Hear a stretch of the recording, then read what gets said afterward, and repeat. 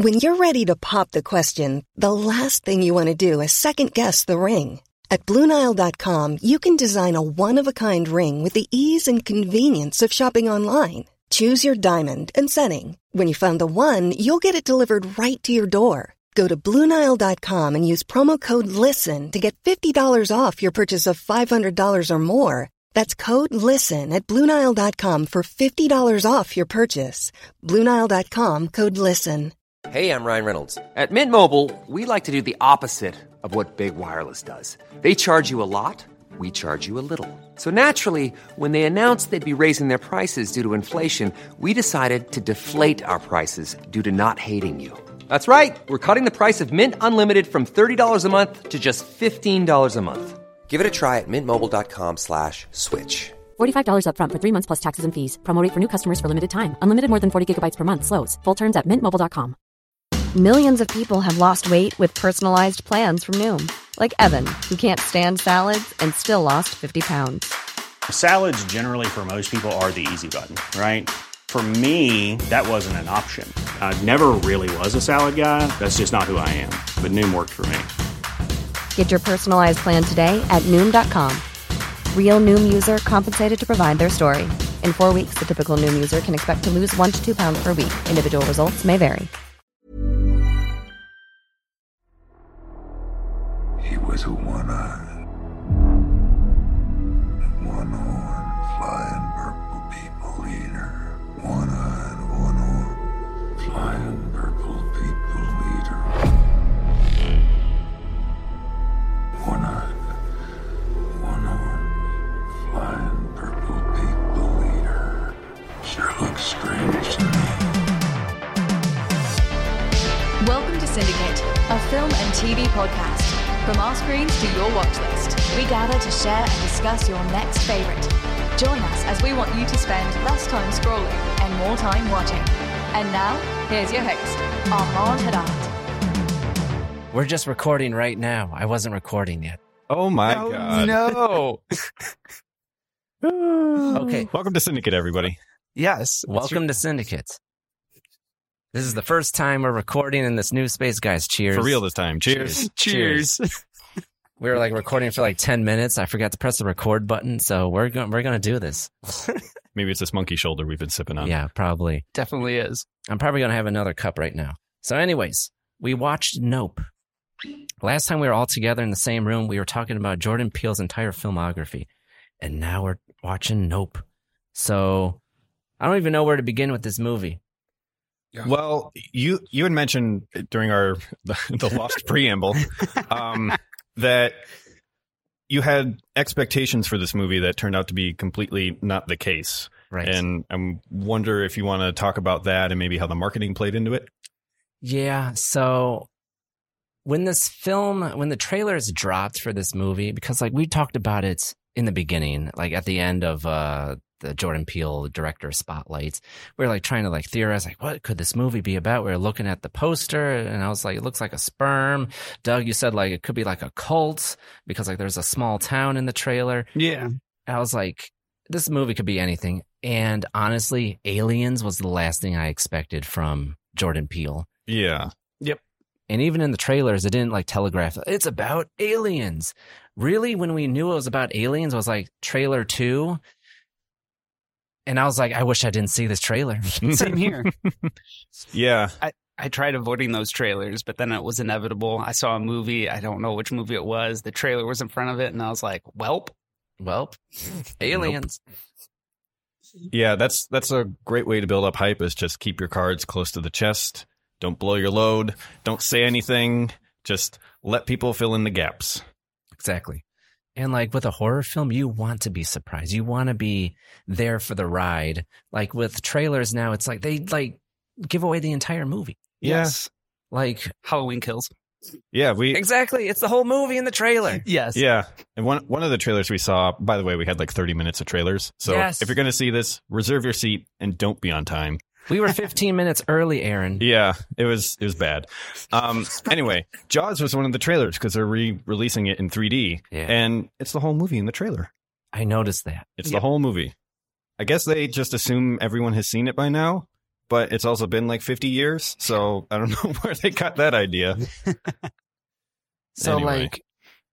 like I was saying earlier in the lost footage, we arrive on time. There's a dude sleeping. He's snoring really loud. Yep. And like one of the trailers, one of the 30 minutes worth of trailers was Beast, Yeah. the Idris Elba movie with the lion. This dude comes into the theater, announces to everybody, "Hey, is this Nope?" And we all answered, nope. It was a great movie. Doug, you saw it in IMAX. Oh yeah. Can you my tell us? God. Like, we saw it in standard. We're basic. It was How so, was that? It was so cinematic, and it was such a spectacle. Honestly, it was just Really? I couldn't look away. Which parts were in IMAX? Oh my God! I Was honestly the whole movie IMAX? Or was I can certain- never really tell when I'm like that engrossed into a movie like Jordan Peele's. Like Yeah. Mhm. like when I'm like there's times in the movies where, you know, like I've said before in the lost footage, I'll check my watch, midpoint, end of act 1 or end of act 2 if I get bored. I didn't even do that at all in this Yeah. movie. It was just, my eyes were glued to the screen. Every single frame was like just like a masterful picture, Mhm. and just with layers to dissect the film. Because yeah, after watching it once, I just want to watch it again. You said you couldn't look away. Yes. Remember that. We'll get back to it. Yeah, I remember you talking about that in the Discord, Mhm. and that was a food for thought in in the shower thoughts. This Yeah. I was like, oh, this is a good point, because I was able to build off maybe a little bit from that. That's right. Syndicate.com/Discord. Join it. So we watched the movie, and it was not at all what I expected, because like going into this, Aaron, I was telling you before the movie even began, I was like, I had a fever dream. Like I was up way too late one night, and like, you know, when you're like sitting in bed and you're like extremely tired, but you're not asleep yet. Yeah. Mhm. You're in And that your- twilight phase. Yeah, and your mind starts Mhm. racing, and then it came to me. I was like, I know what Nope is going to be about. Because like I had the images of like Kiki Palmer running in the desert, and like the UFO is chasing her, and I'm like, I know what this movie's about. You sure this wasn't Rise of Skywalker? No, it wasn't. Okay. So, this is what came to my mind, and we can unpack this and get into the actual movie proper. So, this is what I thought the movie was going to be about. Given Jordan Peele's track record with his perspective as like an African American gentleman making movies, social commentary, it popped in my head. I was like, okay, this movie is about aliens, alien abductions. This movie could be an allegory for slavery. Oh. Because like Ooh. you had these alien forces, the colonists or the colonialists, abducting Africans from their home country, continents. And I was like, what a perfect allegory with like the aliens abducting people. And it's like, oh my God, this is an allegory for slavery. It has to be. That was in my mind going into the movie. And the rug was swept from under my feet. It was not at all about that whatsoever. I'm kind of glad it wasn't about that, because I mean, he could have easily taken it in that direction. Mhm. I mean, what he did with this story with aliens was Yeah. it was brilliant. Yeah. The more I think about it, it's just it's not what you expected. No. It's not. Nope. And yeah, it's a little more sophisticated than that, and I'm glad it was. Why don't we set the stage for everybody listening about just what we're talking about before we get into spoilers? Well, Or did you want to do like first impressions? well, we can do first impressions, but we already gave our first impressions. Yeah, that's true. We I can help mean, ourselves. I wasn't going to do this, but you kind of set yourself up. Oh, no. No. So, Aaron, God damn it. I have to ask, would you like to pitch me and Doug and I, and the viewer, Nope, as if I've never seen it before? Absolutely. Okay, we're going to start in 3, 2, 1, go. Okay, so there's this lonely ranch out in California near Hollywood where the Haywood family has been raising and training horses to perform stunts for Hollywood film features. They are a black family, which is a little unusual because they don't ride horses. Anyway, after a freak accident where the elder Haywood dies, O.J. Haywood and his sister Emerald Haywood take over the ranch and have to make ends meet, and they're just always looking for their next big break, and they can never seem to find it. But they do end up getting into this business arrangement with this former child actor nicknamed Jupiter. I think his name is Ricky. And Correct. he basically has a Wild West attraction nearby. Yes. He's been trading horses, and one day, one of the horses mysteriously disappears after some weird phenomena in the sky. So after some investigation, the Haywoods, with the help of a local Fry's Electronics employee named Angel, start investigating, and they think they might get their next big break by sighting a real UFO in the flesh, get it on film, nice quality video, pictures, and from there, their efforts to capture said UFO on film kind of takes a bad turn. That is right. Aaron, you did it. We talked Oh, about clap. Nope. That's what Nope is all about. So going into this, I didn't know what to expect. I told you what I expected. And what we got was not at all that, because the movie opens with like this sitcom stage and this monkey drenched in blood. Yes, And Gordy. that's all we see.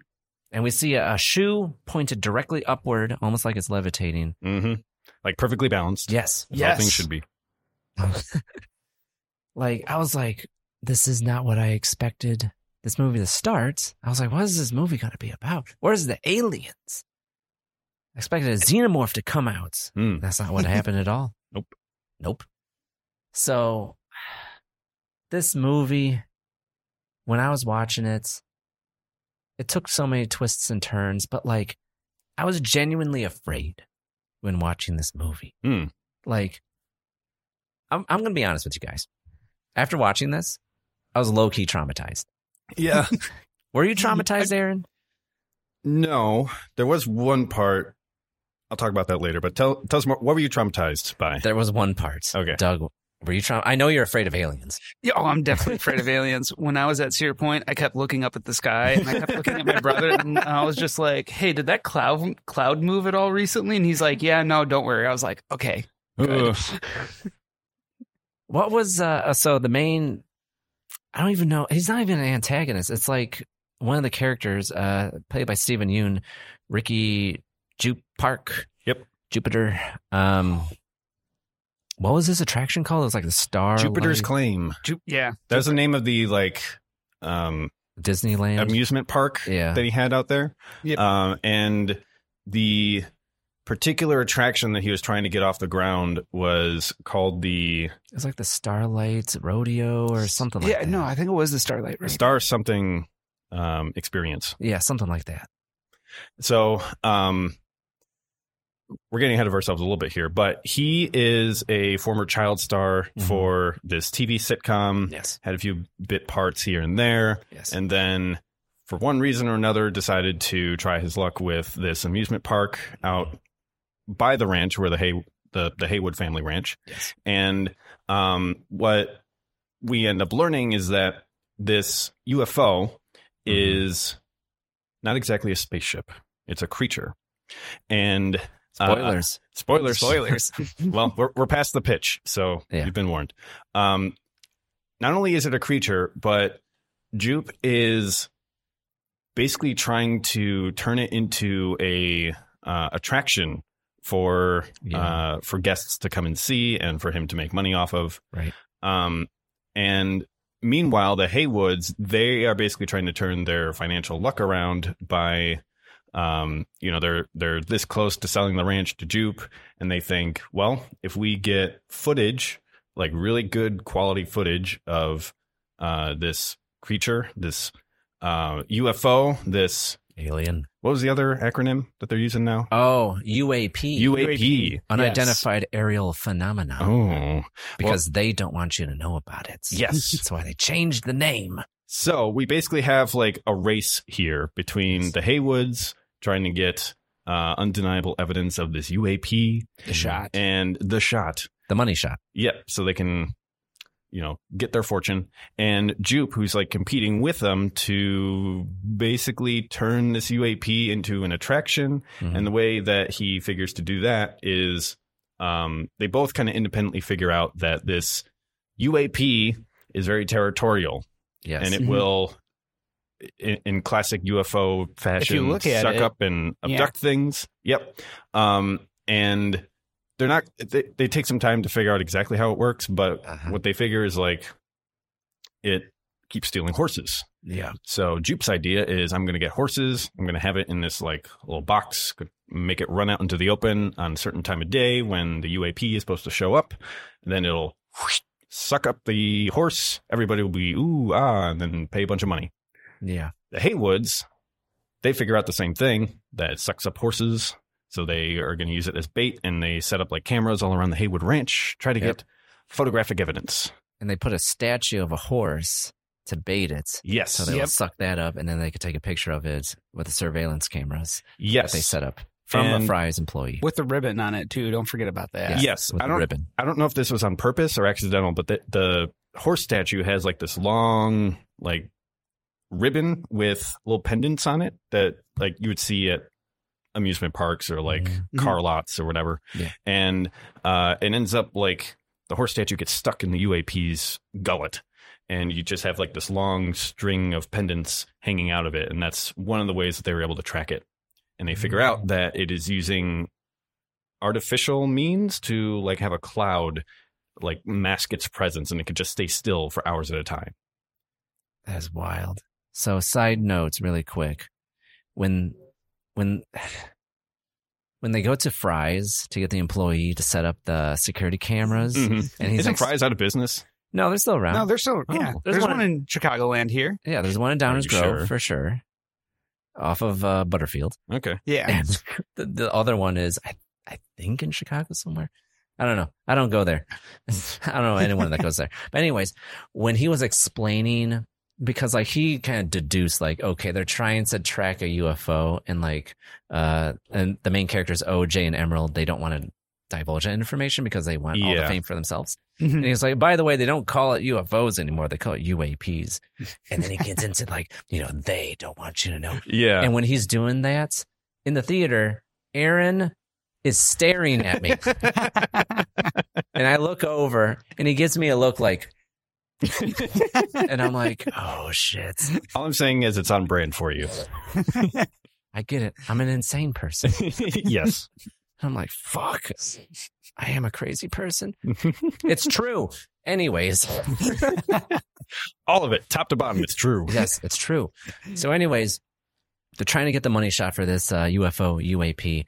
And it's just so interesting how OJ and Emerald are doing it for fame purposes, for money. For the spectacle, too. Yes. Mm-hmm. And Jupe is trying to do it for the spectacle, too. Yes. But in a different way. Yes. And it's just so, it's like they both have the same goal, but they go about it in two different ways. Mm-hmm. Mm-hmm. Yeah. So, Aaron, this movie opened. I know we're like jumping all over the place, but we gave like the main premise. So this movie opened moving past the monkey parts when it's like the film proper, and all the shit was flying out of the sky. Yeah. I didn't know what the hell was happening. Nor I.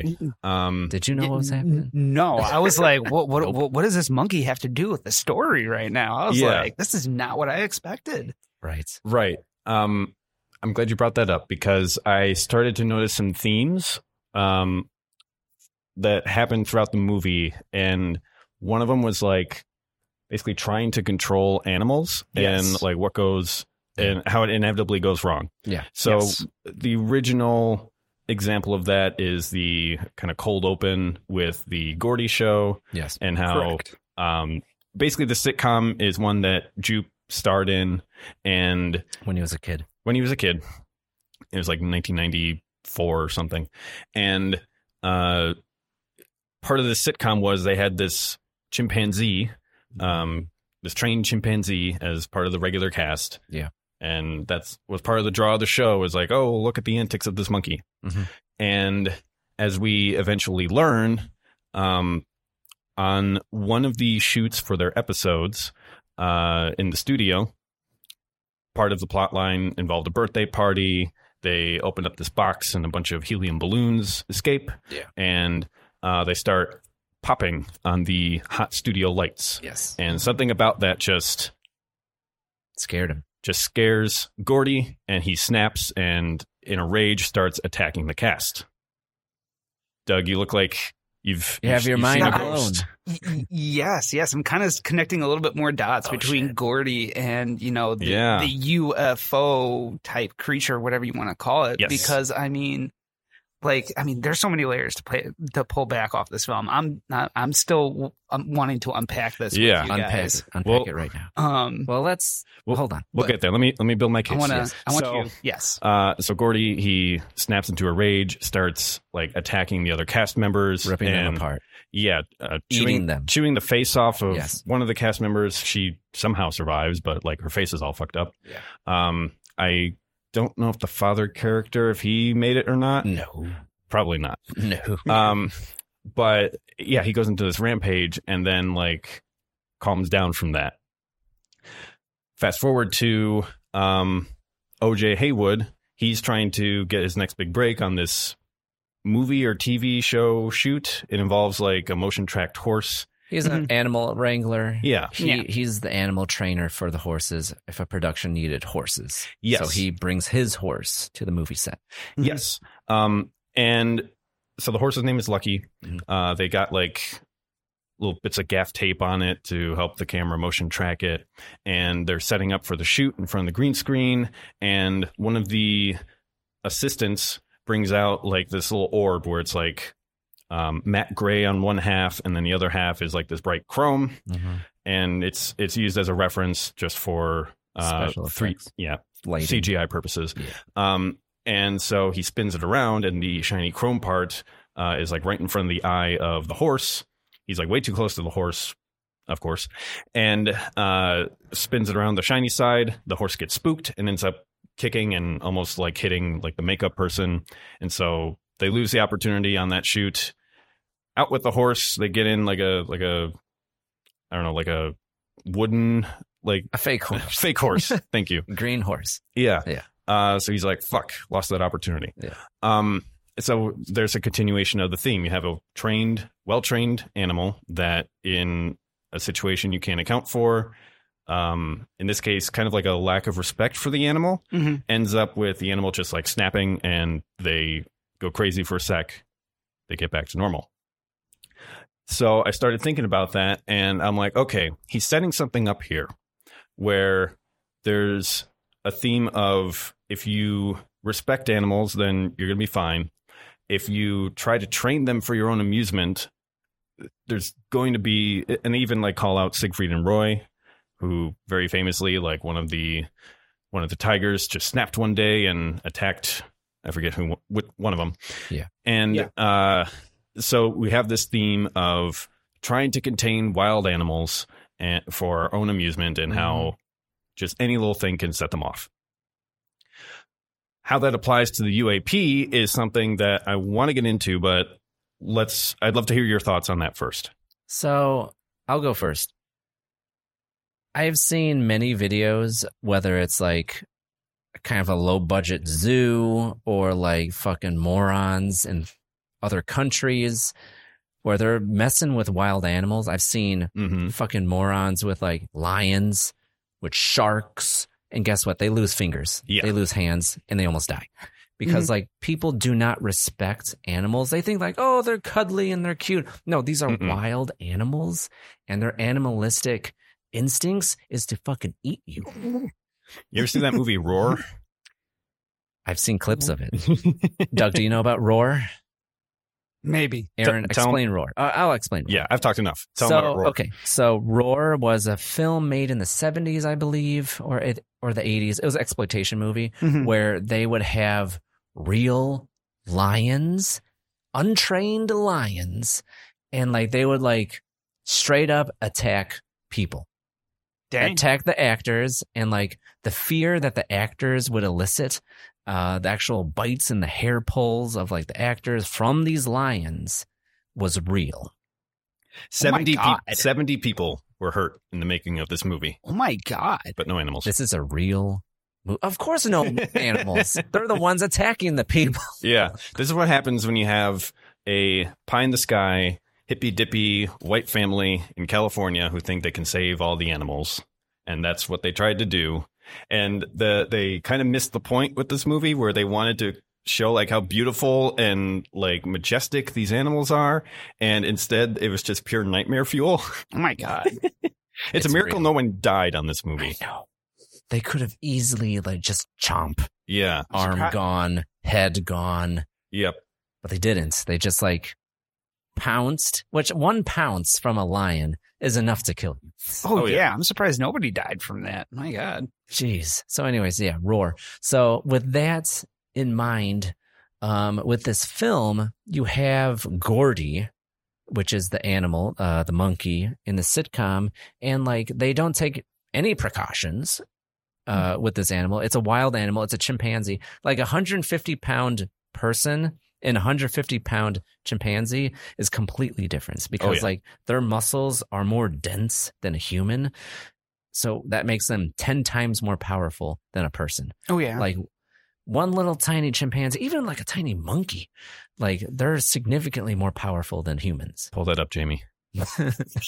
I mean, my brother saw the film and he was asking me, he's like, yeah, is that possible for a chimpanzee? I was like, oh yes. Those things can easily kill you. And they can easily overpower you no matter how much you try to fight back. Exactly. And like there has been instances where people have chimpanzees as pets and like, well, guess what happens? They attack their owner and like the owners would have like messed up faces and like have a veil covering. Yeah. Like, there has been at least 2 instances that I could think of where like a woman had a chimpanzee as a pet and then eventually when the pet's old attacks the human. Yeah. And like, they're lucky to be alive, but their face is all mangled and like they go after that. Okay. I'm going full Joe Rogan right now. They go after the face and they bite your dick off. Yeah. Oh, dang. They know what hurts. Yeah, they know what hurts. Like, because they do that to themselves. They do that to other chimpanzees as a territorial power dynamic. Like they like fucking emasculate the prime, the alpha male ape. Yeah. And like they're the new alpha, which makes them the new pack leader. And it's like they do that. Mm-hmm. It's like that animalistic force is on a movie set with people. And like the first thing I thought of, I was like, where's the security? They don't have any. And I like that. That gets into one of the themes of this movie is, you know, animal wranglers and, you know, how much, because I know being on sets previously, sometimes animal wranglers are not taking as seriously as they are. Mm-hmm.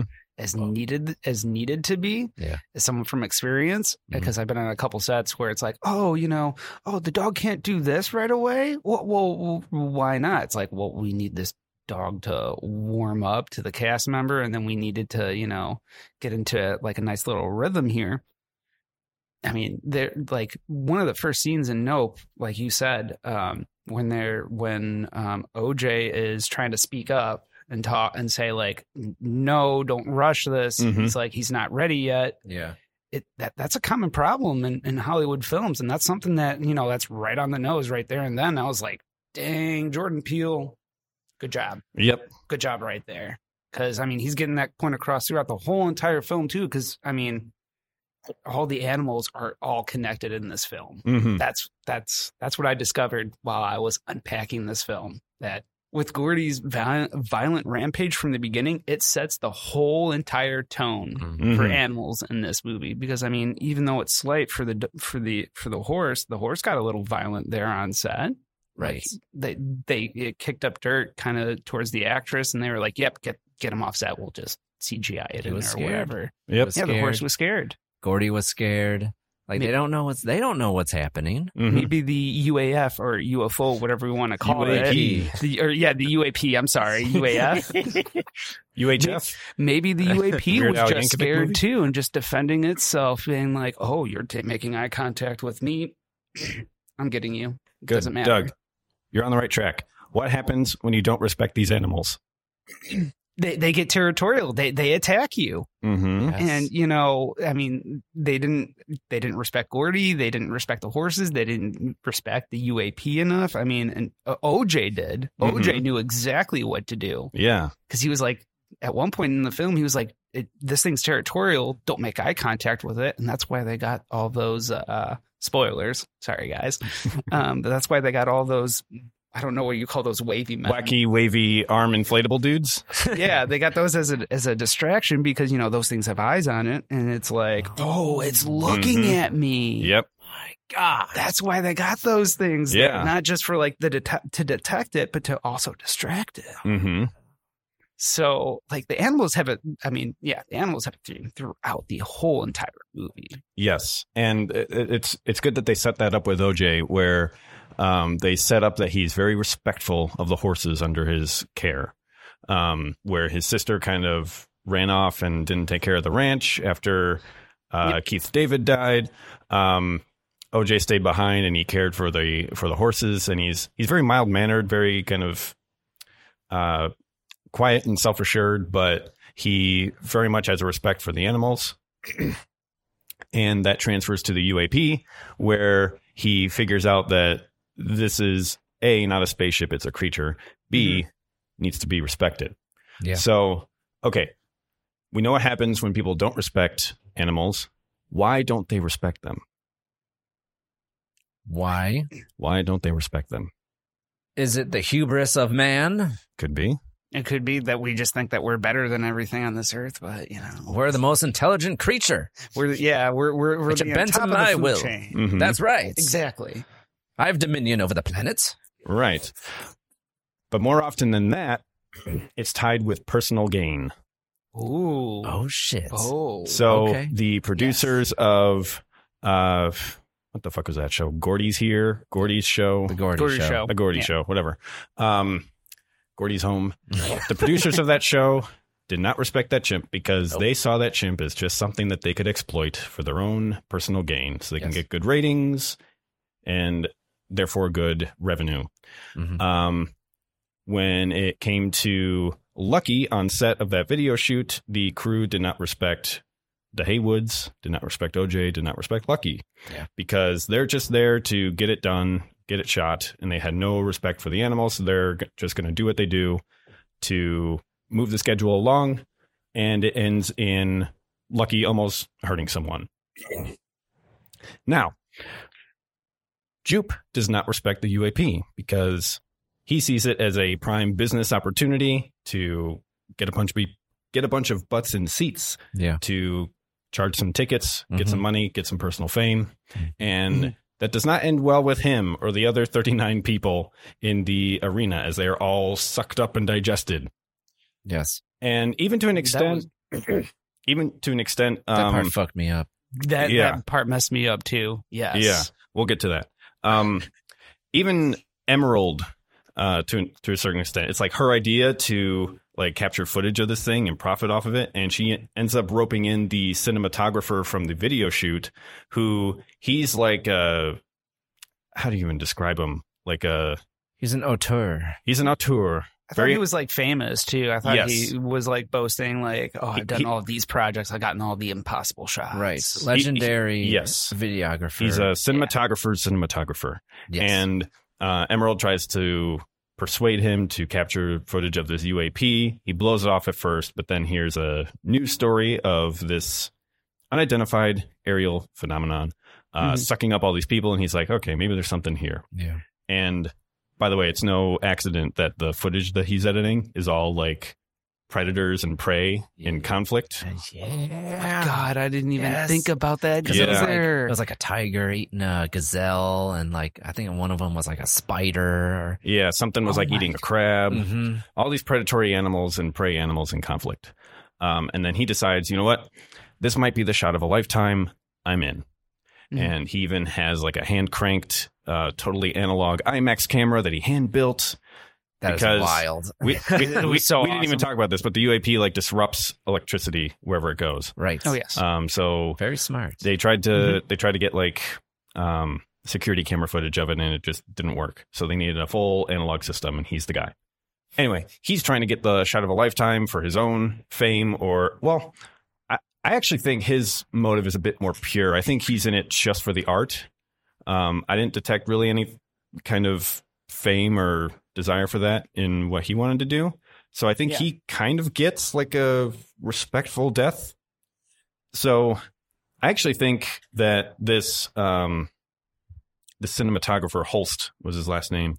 I actually think his motivation is not fame necessarily, but I think it's almost like a pure love of the craft and the art that he wants to get this shot. Yes. So I think in a way he kind of gets a more dignified death. I could be wrong about that, but that's my interpretation. And then OJ, he kind of figures out the rules of the game. This is a wild animal. It cannot be trained. It cannot be reasoned with. You have to respect it. And that's when he figures out you can't look it in the eye. Because everybody who looks it in the eye, including horses, including the horse statue, they're all looking up. They're all just staring straight at the creature and can't look away. Just don't stare at it. Nope. Look away. Nope. So yeah, like, what's interesting with the character for Jupe, played by Stephen Yeun, so he went through that horrific encounter when he was a kid, seeing his colleagues, his friends, his mentors being ripped apart. That's the scene that fucked me up. That's the scene that fucked you up? Yes. Okay. So when I was watching that, and like even before they even like unpack that scene fully, we get like brief glimpses into it. But like when we meet Jupe in his amusement park, he's like showing OJ and Emerald like his like collection, and then he opens up a secret door. He's like, I only show paying customers this, but I'll show you since I'm interested in buying your ranch.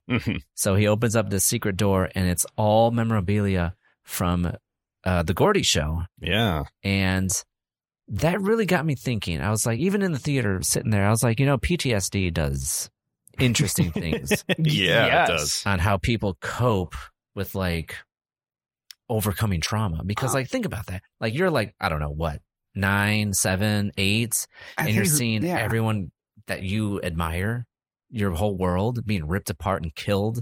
And it's like, you grow up very fast, and guess what? That trauma is never going to go away. And so like Jupe, I don't know about overcame, but like dealt with that trauma by like collecting memorabilia and like really like, I don't know, accepting it and like trying to use it as, you know, more. He was trying to use it as a what's the word that I'm looking for profit. Yes, because like exactly. Yeah, because he was charging people for that. He was charging there's a people. Dutch couple that he charged like $40,000 to stay the night in that room. Yeah, that's nuts. But like, he overcame his trauma doing that, and it's like it sets up his own fate. Yeah, because like he didn't.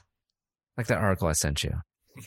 Because like he didn't, it's true. He didn't learn from his previous mistakes, but I think it's a little bit more than that. Because like, it's more than not learning from the past. It's like he dealt with the trauma in such a negative way, because like a normal person or a reasonable person would just like accept that happened and then moved on. Yeah. He didn't move on. No. He was like, let me like obsess over this and like kind of like control it in a way, and then that extrapolate out. He wants to control wildlife. He wants to control the UFO that he discovers. So it's like it's more of a control thing.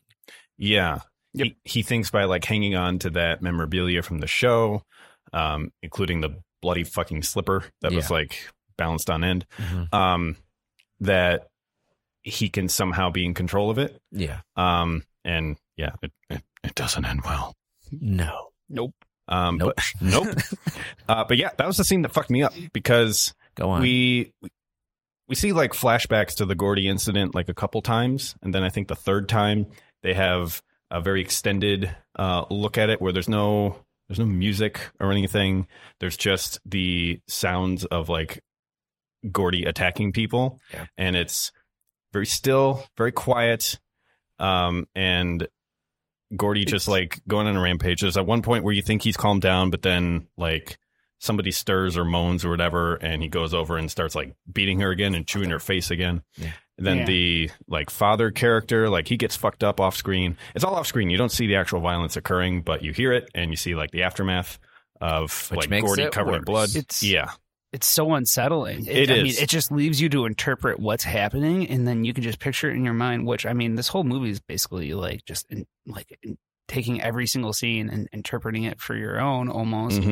But it's it was just the way the camera was moving, like Yeah. just very slowly during that scene. It was dreamlike. It was It almost was. like I was like, oh my, dreamlike.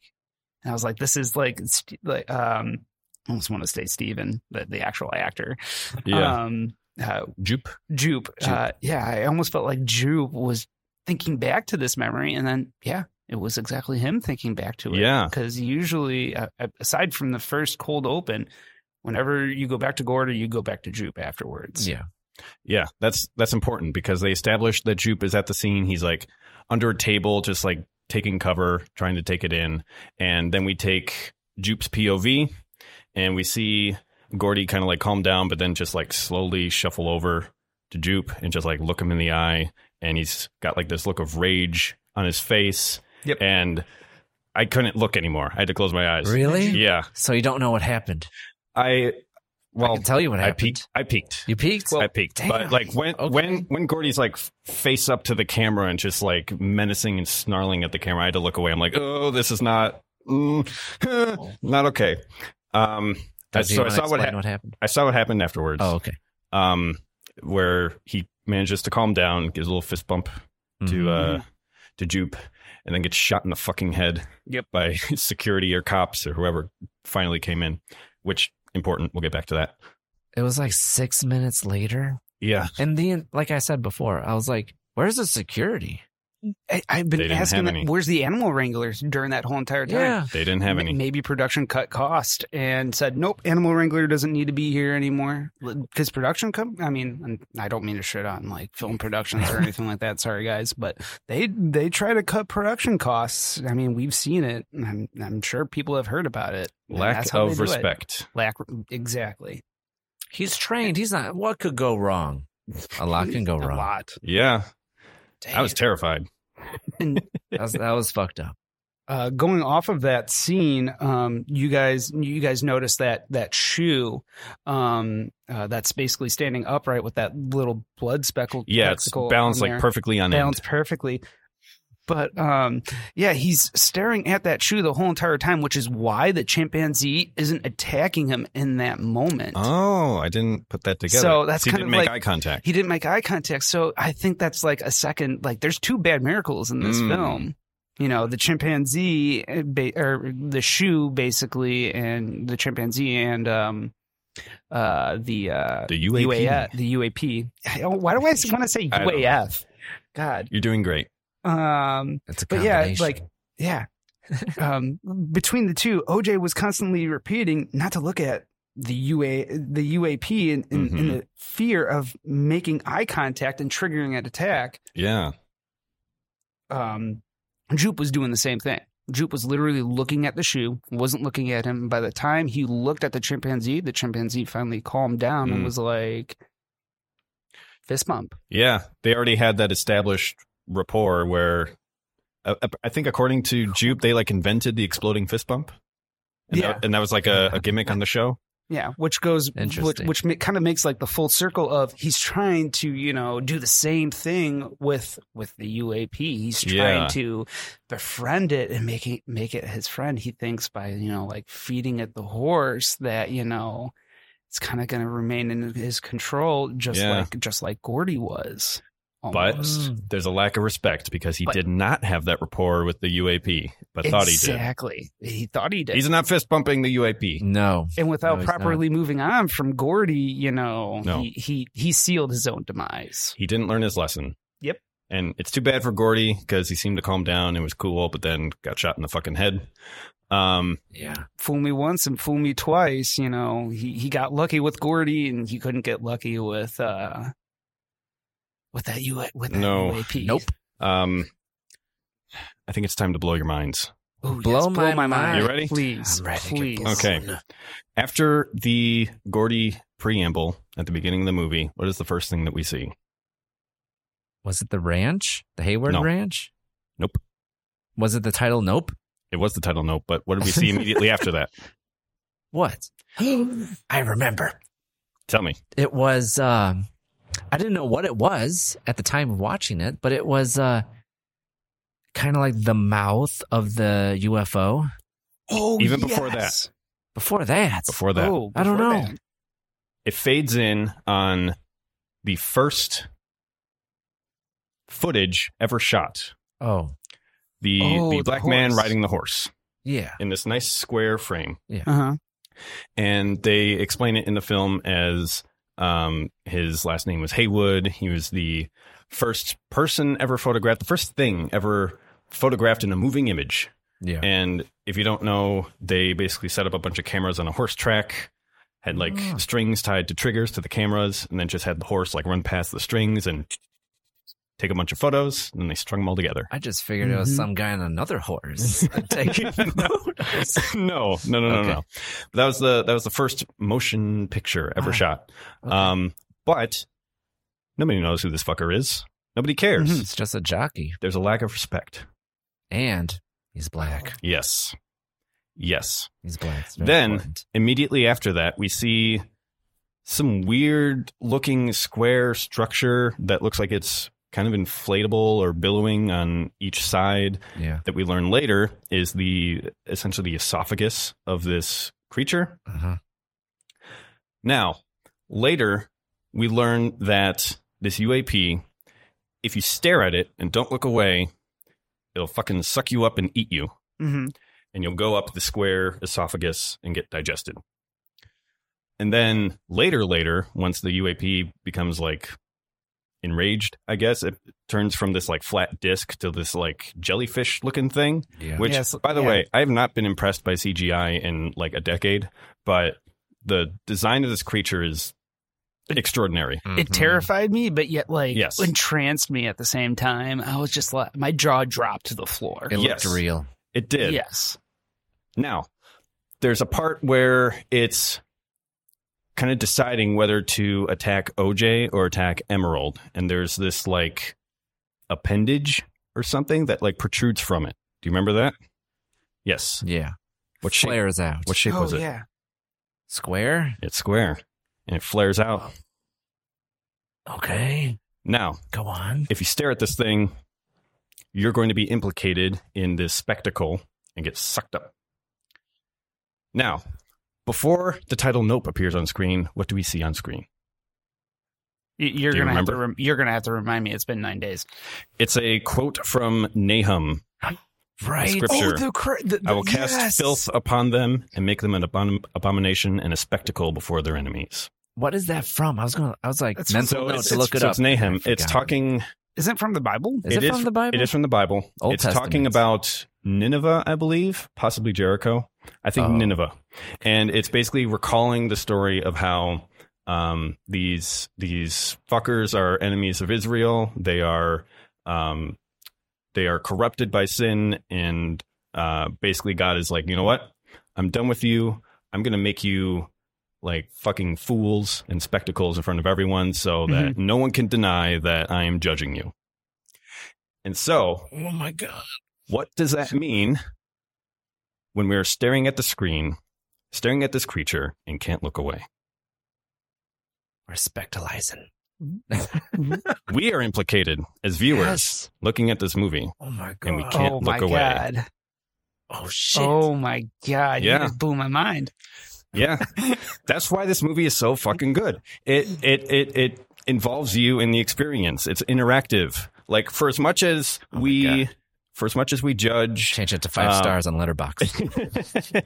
for as much as we judge Jupe for trying to control and make a spectacle of Gordy, or the producers trying to control and make a spectacle of Gordy, for as much as we judge Jupe for trying to control and make a spectacle of the UAP, for as much as we judge Emerald or OJ for trying to do the same thing, or the cinematographer, the Fry's Electronics employee for that matter, for as much as we judge all of them for doing the same thing, we do the same fucking thing.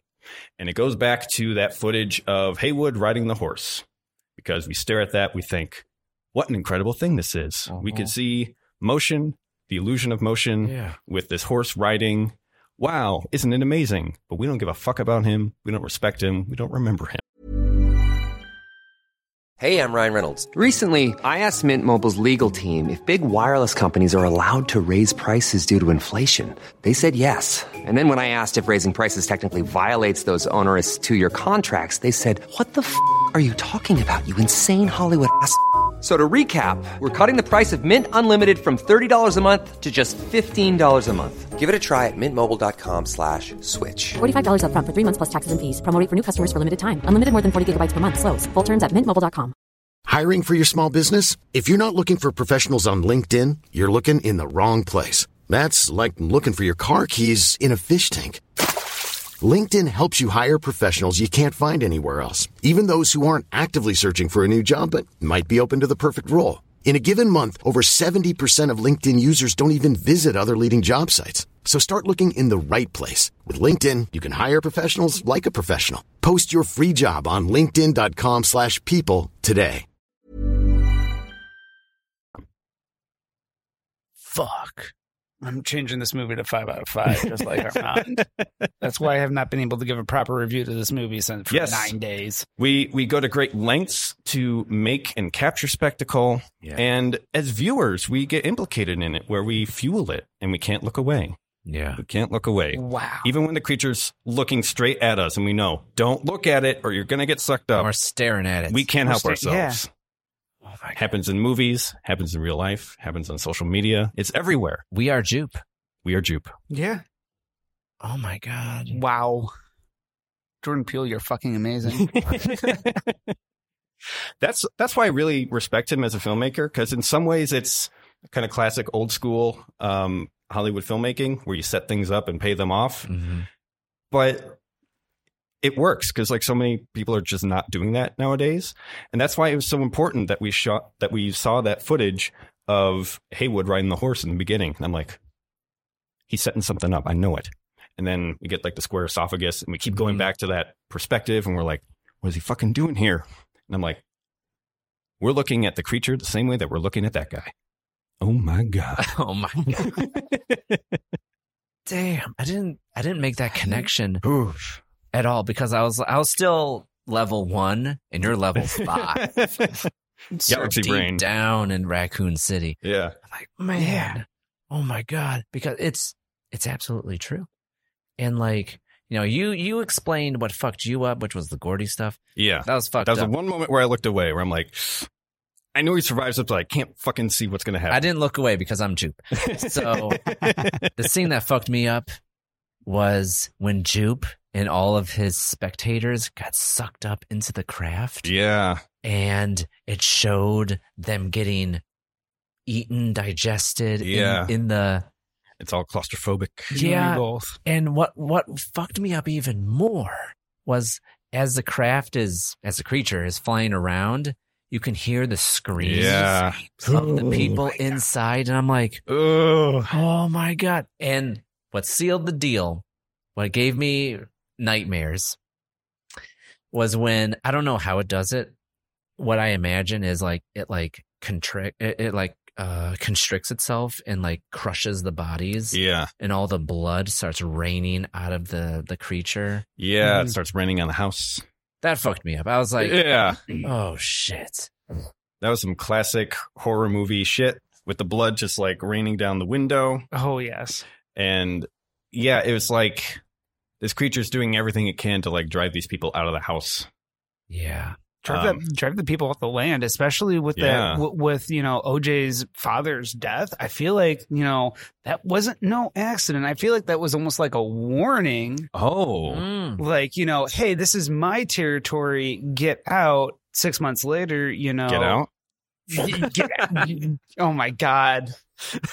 Yeah, we didn't even mention this, but Keith David plays like OJ Haywood Sr. And right in the beginning, there's like this freak accident where like coins and keys just like drop out of the sky at like terminal velocity. Mm-hmm. And a coin manages to like lodge itself like right in his eye through his fucking brain. And that's it. Yeah. Right. And coins is what save them, is what gets them the that shot in the end too, by the way. Oh my God. She's using coins. Oh fuck! From the house, she picked up some of those. I didn't coins. pick up on that.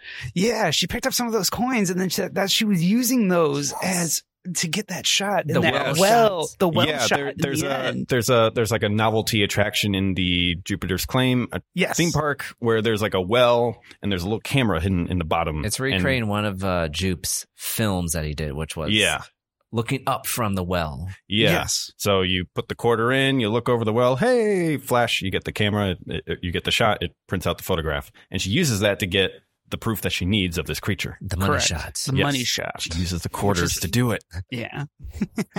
Fuck, dude.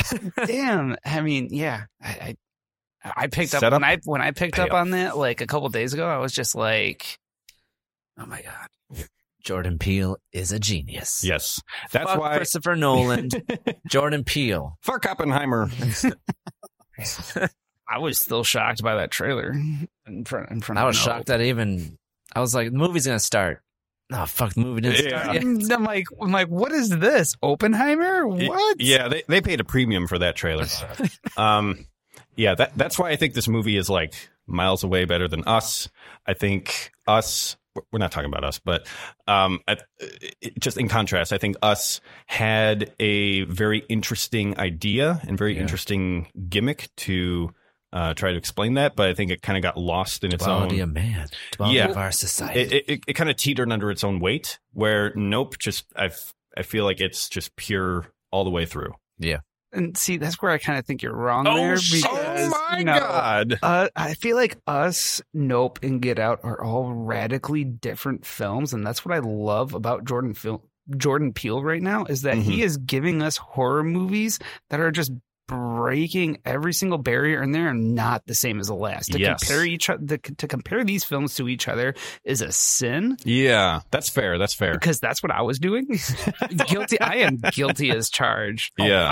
I think Us is still a fantastic film. You have Get Out, that was a psychological thriller. Mhm. Then Exactly. you have Us, that was a slasher movie. Yes. Pretty much. Purge, Attack on Base. And then you have Nope, which is an alien film, but that's the facade. Because on the inside is about so much more. Mhm. And even though it's like horrors, like I love how he keeps coming back to horror, but with this film, you can't just nail it to one genre. It's horror, Yeah. it's sci-fi, it's action adventure, it's thriller all at the same time. It's just he did such a good job with Nope and distincting it differently from all of his other films. I feel like that is going to be his rapport too, is that each film that he's going to be making that's horror wise is going to be radically different from the next It one. shows versatility because like a lot of filmmakers, for example, John Carpenter. Yeah. Yep. Like he is a great filmmaker. He's a great director, but all his films are kind of the same. Not much range. No, like he has his thing and he enjoys his thing and he executes, but there's not a lot of range. And then with Jordan Peele, it's like, you know what? I like horror and I'm going to show you all of the spectrum of horror that it could be. Yes. While also Exactly. saying something. It's elevated. Yes. And Armand, I would love you to talk about this because I noticed that Jordan Peele has the situations that he comes up with for his movies are very off the beaten path, shall we say? Yeah. They're very strange and peculiar. And like, who the fuck thinks about an ape on a sitcom, like fucking losing control?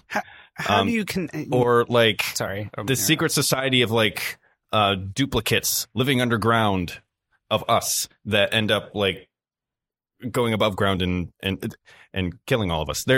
And the whole Get Out situation. There's a very like weird dreamlike quality to all of his situations that he comes up with. And then you sent me an article. It was a tweet. Yes. Tweet. It was a tweet. It was a tweet that Jordan Peele made in 2014, which was he dreamt that it was a monkey. That's how he put it. A monkey was killing people, and then it turned to him and hugged him. Yeah. And he woke up crying. I don't know about you. I don't know about you, Doug, but like I have a dream journal because like we're all creatives here. Yeah. And like I think it's important to write down what our subconscious processes through the day, through the week, through the year. And like I've written down wild things and like things that like made me introspective about myself in these dream journals, in these dreams themselves. Yeah. And like with Jordan Peele, him documenting that dream that he had with that monkey ripping apart people and then turned to him and then hugged him, showed affection towards him. Yeah. Was a little breadcrumb that manifested into Nope. Yeah. I think it's very important for us to write down what our subconscious process is, because like what we process throughout the day, what we analyze throughout the day is just 1% of like the subconscious that we process in our brains as we go throughout life. So I think it's very important to like write down our dreams, because like it's very interesting how we process stimuli through that medium. That's all. Our mind is an iceberg. Yep. Yes. I agree. I mean, when you sent me that article too, like I've been writing down my dreams for like 10 years, and I've been basing almost all my screenplays off of like slight concepts of my dreams. And when I saw that tweet, I was just like, I looked at Jordan Peele and I was like, wow, he is such a huge inspiration to me, I guess now, because I'm like, he's writing things based off of like one little speck of his dream. And it's like, how did you connect? I mean, going back to what you said earlier, it's like, how did you ever connect an ape to aliens is what I want to know. Like that. It's a sheer brilliance. It is. It is. I don't know about you guys, but like, I don't mean to get off the fence too early. Oh my God. I believe in aliens. I do too. I do not believe that we are the only life on this universe because it's so big and other things. So there was this thing, this movement in the early 2000s, mid 2000s called the Roswell rods. Oh. And I want to unpack that a little bit because I think, I think Jordan Peele, got some inspiration from that with his movie, because like when you think of aliens, when you think of alien crafts, when you think of the things that the Pentagon has declassified, like that's a UAP, that's a UFO. We don't know what that is. We think of that as a craft, and someone's in the craft, piloting the craft. We don't think of that. That's a creature. That's an alien. That's a wildlife right there.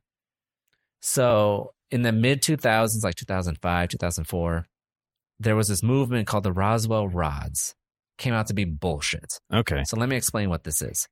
This dude was like, there are these creatures that are, we can't see them through the visual spectrum. We can't see them with the naked eye, but we can see them through the cameras if you set it to a certain function. And like what it ended up being was like artifacts from like digital photography or digital video stuff, where you would see like a rod and like a little spindle around it fly across the screen. And like the dude was like, this is an alien life form that we can't see through the visual spectrum, which kind of makes sense. Use a little bit of science. It's like, through our eyes, we can only see a very small spectrum of wavelength, the visual spectrum of color.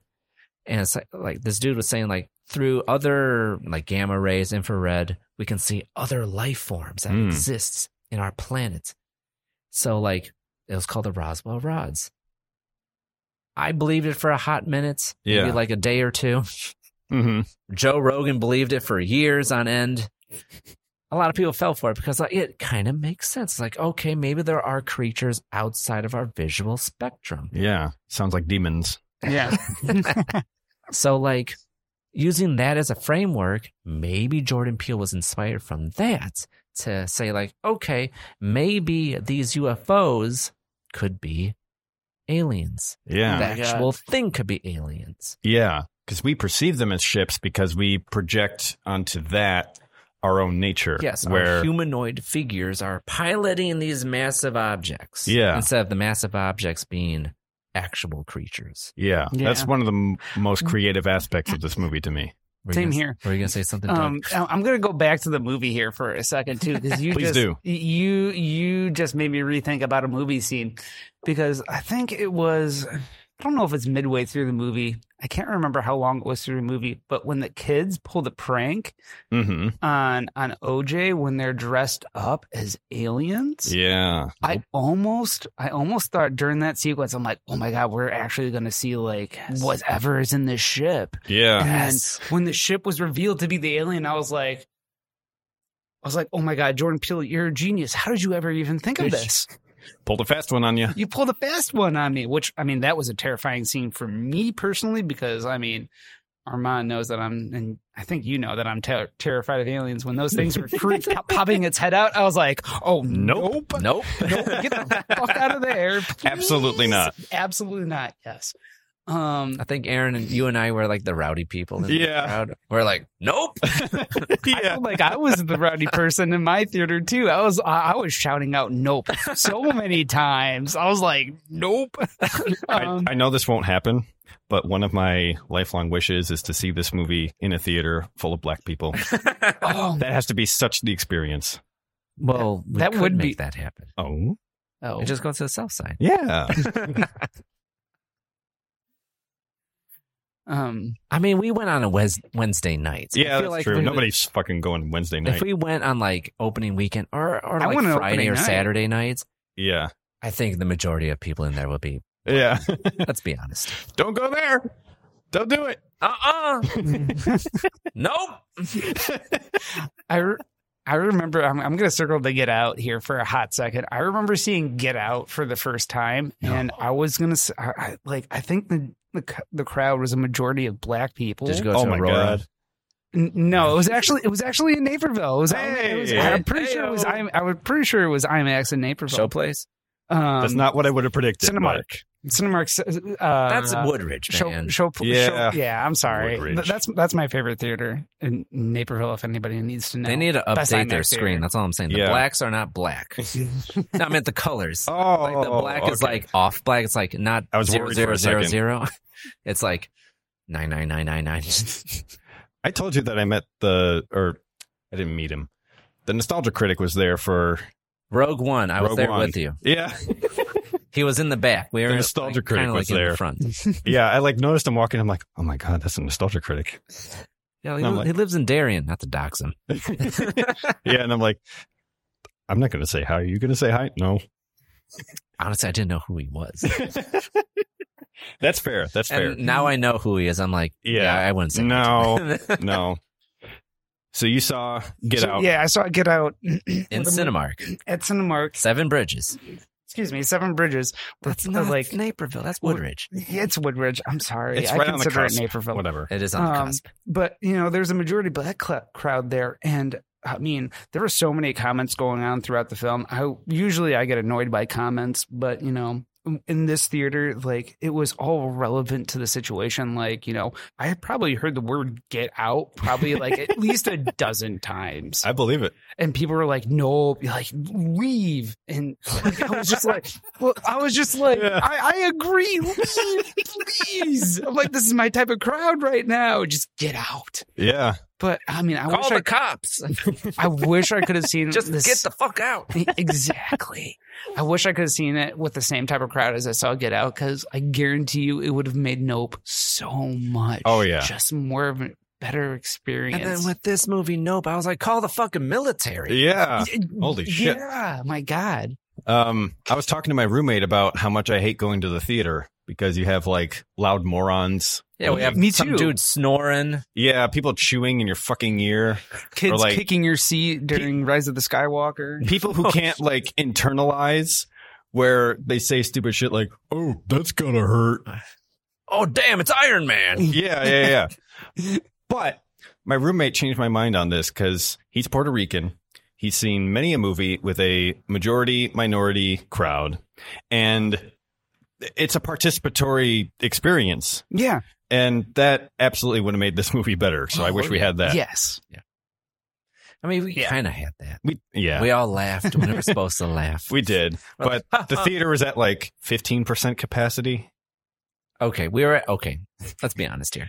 We went to a bougie theater that had recliner seats, dine-in seats. Someone ordered food, so they had someone order, come in. I don't like theaters like I don't like theaters like that either. It's a distraction. Like exactly. we went on a Wednesday night at 9 p.m. Yeah. And the only reason I went on a Wednesday night for 9 p.m. is for this podcast. Yeah. And like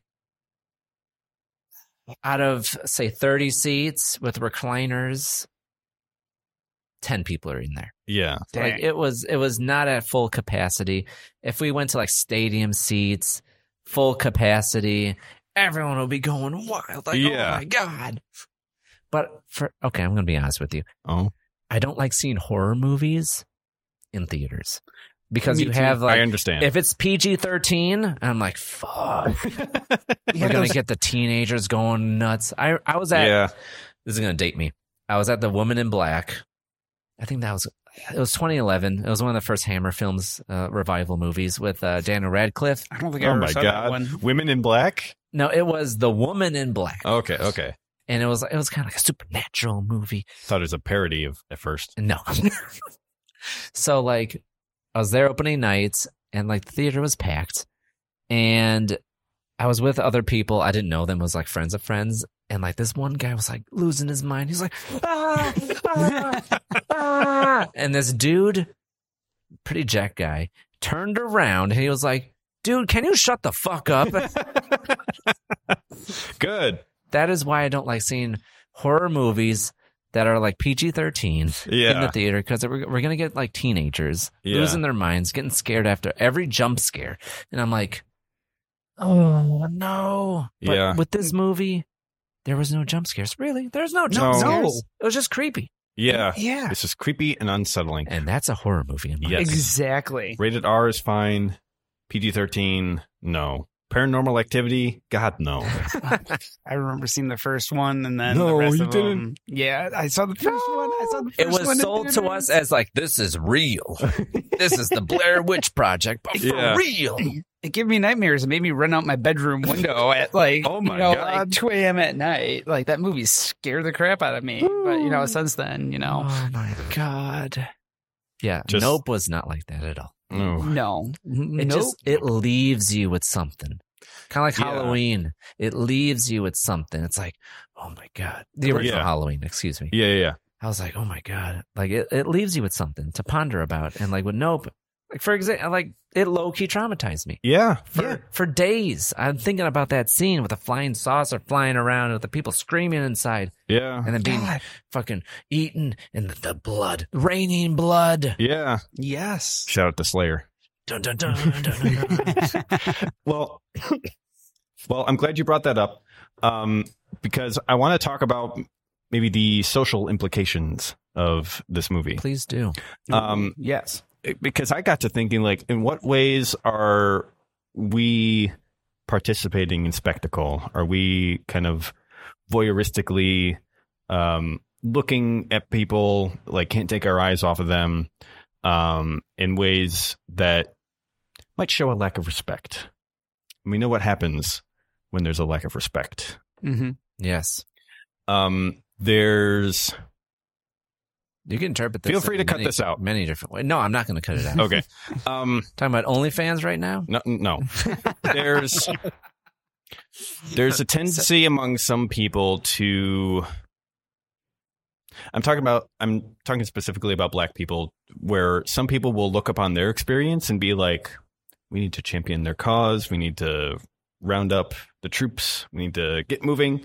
And it's done in a way that is very much lacking in respect for them.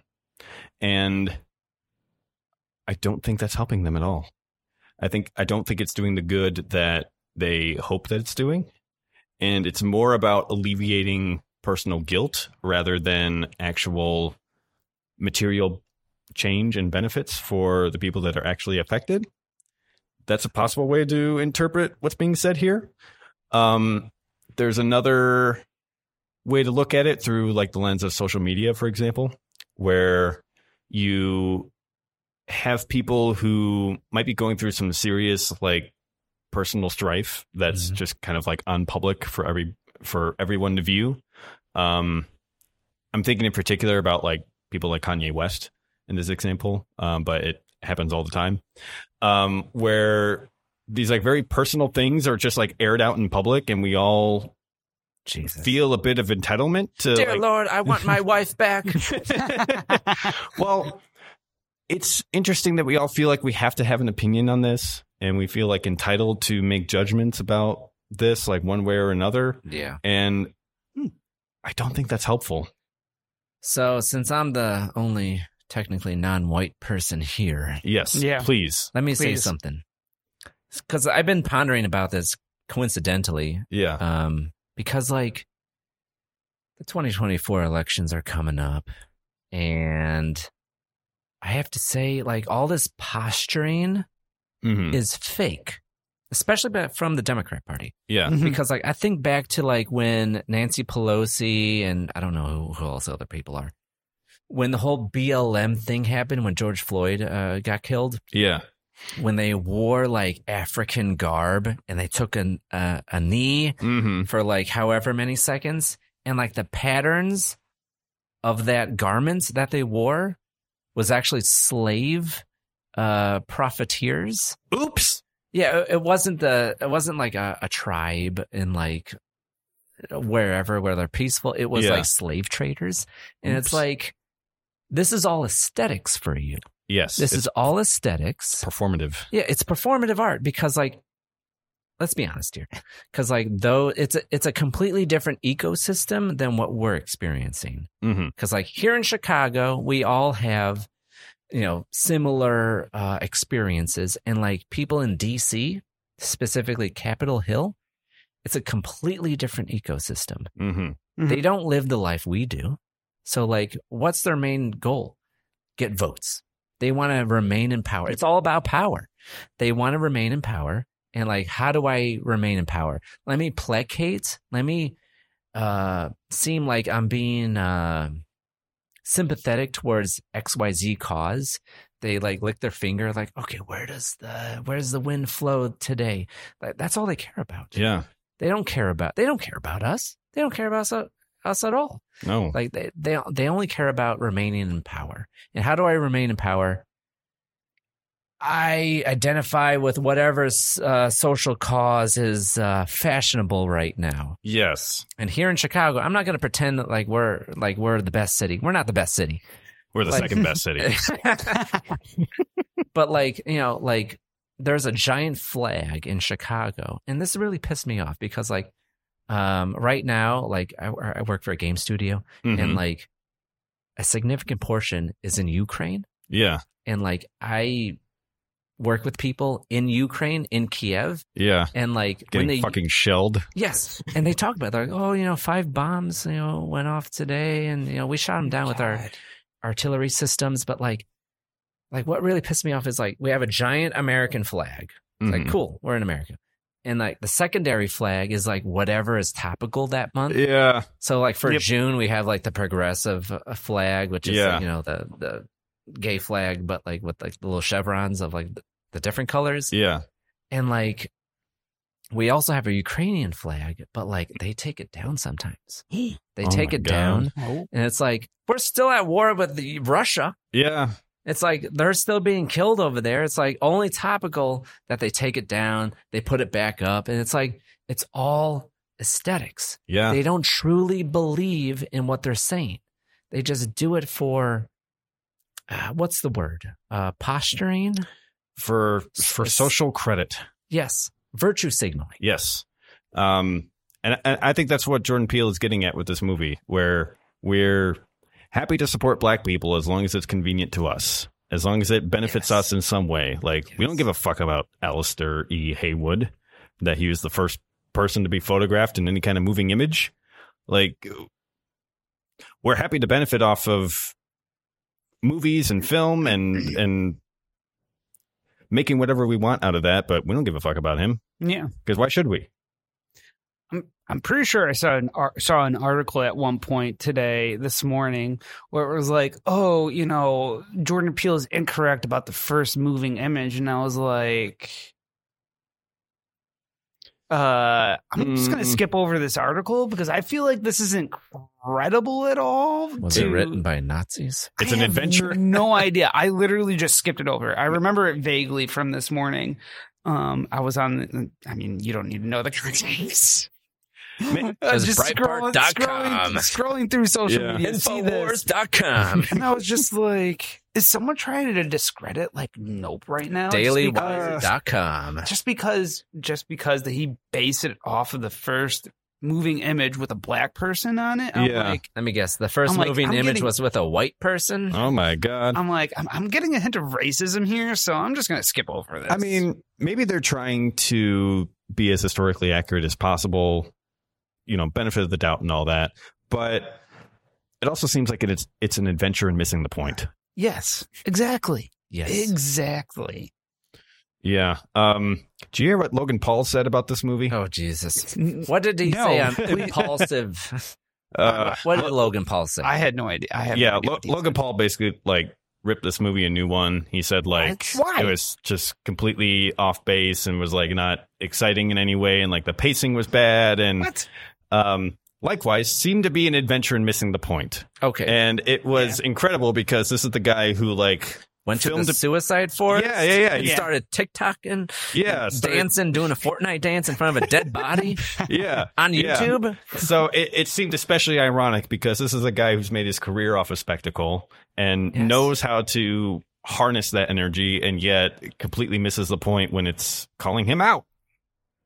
What a fucking he did that on purpose to get publicity. Yeah. Oh, this is an awesome movie. Let me tell you how much I hate it. Mm-hmm. Click, click, click, click. Money, money, money. Yeah. That's why he does it. Yeah. Let's be honest here. You got that what is it? Click per rates? Click CPM? per cost? Yes. Click per meal? Yes. He got it. Mm-hmm. Fuck. Yeah. All that to say, that's just that much more proof that what Jordan Peele is saying is extremely important. I think we all need to listen. Yeah, I mean, when I first watched this film, I'm gonna admit in the beginning I was like, I don't think it was my favorite film. But then as I thought about it more, I was like, wow, this film is just freaking brilliant. Mm-hmm. Man, even though I was enamored the whole time, I was like Logan Paul, I was just trying to find the negatives in it, and then I was like, you know what? Let's stop. Let's look at the positives. You're being here. Negative. I'm just being a bitch right now, and then you think about it. This movie is meant to make you think. This movie is not just going to be everyone expects this movie to be so on the nose, like your traditional alien invasion movie. Oh my God, it's going to be a UFO with aliens in it and stuff like that. That's what we all expected. And then we get this whole entire different thing. And I feel like when people get this whole entire different thing, like maybe Logan Paul, where he's like, oh, I'm going to shit on this movie because it's not exactly what I expected. Mm-hmm. I don't think that's something that we should necessarily start arguing against. If something genuinely surprises us and takes us in a whole different direction that we thought it was, I think that's something that you should praise more than, try to go against. That's what art is supposed to do. That's what art is supposed to be. Yeah. And this Jordan Peele does that. He just nails it in the head. 9 days. This is 9 days of self-reflection, you guys. Yeah. I'd encourage you to go see it. And then also just think about in what ways are you, the listener, kind of participating in this spectacle? Yeah. I know celebrity gossip is a huge part of this. And to the extent that we participate in things like the Will Smith Oscar situation, that was a big one for me because I'm like, what this ultimately boils down to is this weird personal spat between two people at this industry awards show. And yet we all feel like we need to have an opinion on it keep my wife's name out of your fucking mouth. Yeah. We all feel like we have an opinion on it, that we have to have an opinion, and that it represents this cause or the other cause. It's like a weird Rorschach test. The cuck's rage. Yes. Yeah. And I think this movie might be saying why are we having an opinion on it at all? Yeah. Why do we have a personal stake in whatever the fuck is going on here? Why do we feel like it can help our cause or this other cause? when we don't know these people. It's none of our business. It's none of our business, nor do we respect them. We don't treat them as people. We treat them as sideshows to whatever we want to have happen. They're objects. Yeah, exactly. They're just pawns in what the stories I want to see. Yep. And you are I Am Legend. Yeah. You're a comedian. And according to the Nahum quotation, what ultimately happens to them is utter destruction for our own personal gain. Yep. That brings so much perspective in my mind. Because it's like the average American, unfortunately, wants to aspire to be famous. Yeah. Yeah. But in actuality, what ends up happening is you're kind of enslaved to society. Yeah. Being famous sucks. We all crave for the spotlight. So, I mean, kind of just like Nope, oh my God, Jupe's character, he was craving for the spotlight as well. He was craving to get this UAP. Got it right this time. Nice. He was craving for this UAP to basically bend to his will and for him to be able to control this spectacle and for basically him almost to take the spotlight and be like, yeah, I can summon this UAP by just sacrificing horses. But, how did that play out for you, bud? Right. Not well. Not too well. So maybe there's a lesson. Poor Glenn. And that's the other side of the coin is like, what length are we willing to go to for spectacle to try to like be a part of that? Exactly. Like, why do we spend so much time on social media or trying to get likes or follows or some kind of fame or reputation through that? Why do I have a podcast? Why do we have a podcast? Why do you have a podcast, Aaron? Why do I have a podcast? Why do I have a Twitch channel, Doug? Well, it's interesting. If we're meeting a new person, one of the first things that we'll ask them is like, so what do you do? What's your occupation? And kind of coded in that is, how much should I respect you? Ooh. Yeah, that one hurts. That one hurts. It's true. Because we're not so fucking true. Yeah, we're not our jobs. We're not what we do. We're not even like, strictly speaking, like the choices that we make or anything. We're the thing that observes what we do throughout life. And that's a very like Hindu Buddhist concept. But the important thing is like, our identity is not tied into any of these things that we think our identity is. And yet we act like that's true. And we use that as proxies to measure how much we can respect other people. And that ties back into the social aspect of how much we can respect black people, for example. As long as they can put on a show and sing and dance and anything that gives us joy, then we're totally fine with them. But yeah, yep. As soon as they, ask for respect or fair treatment or any material benefit to their lives, nope. Nope. Oh my God.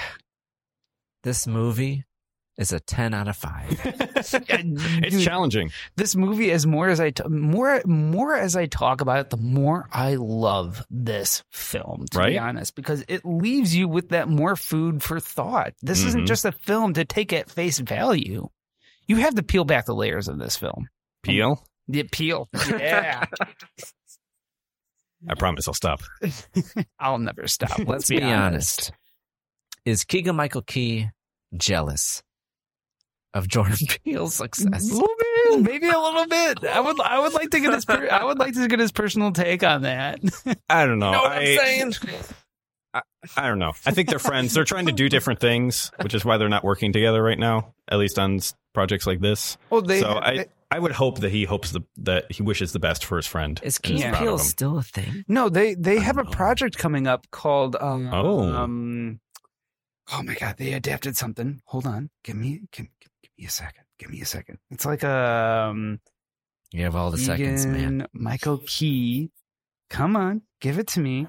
They have an animated movie coming up on Netflix. Oh, Secret Pinocchio? Life of Dogs? Not Pinocchio. If I can bring up his filmography, that would be freaking fantastic. You have a giant iPad. You got this. Right here. It's not With Pinocchio. a Oh my God. It is That's This is Guillermo the del Pro. Toro. This is the Pro before the pencil. Oh, Wendell and Wild. what the And, fuck? Jordan Peele actually wrote this too. It's about like two scheming demon brothers, Wendell and Wild, must face their arch nemesis, the demon dusting nun, Sister Helly, and their two acolytes, Sounds stupid. Cat and Rawl. Probably It's an adaptation. Jordan Peele has written this and This for kids. co-wrote this. Henry Selick actually directed this. Tom Selleck, Oh my God. back from the dead. We're off the rails.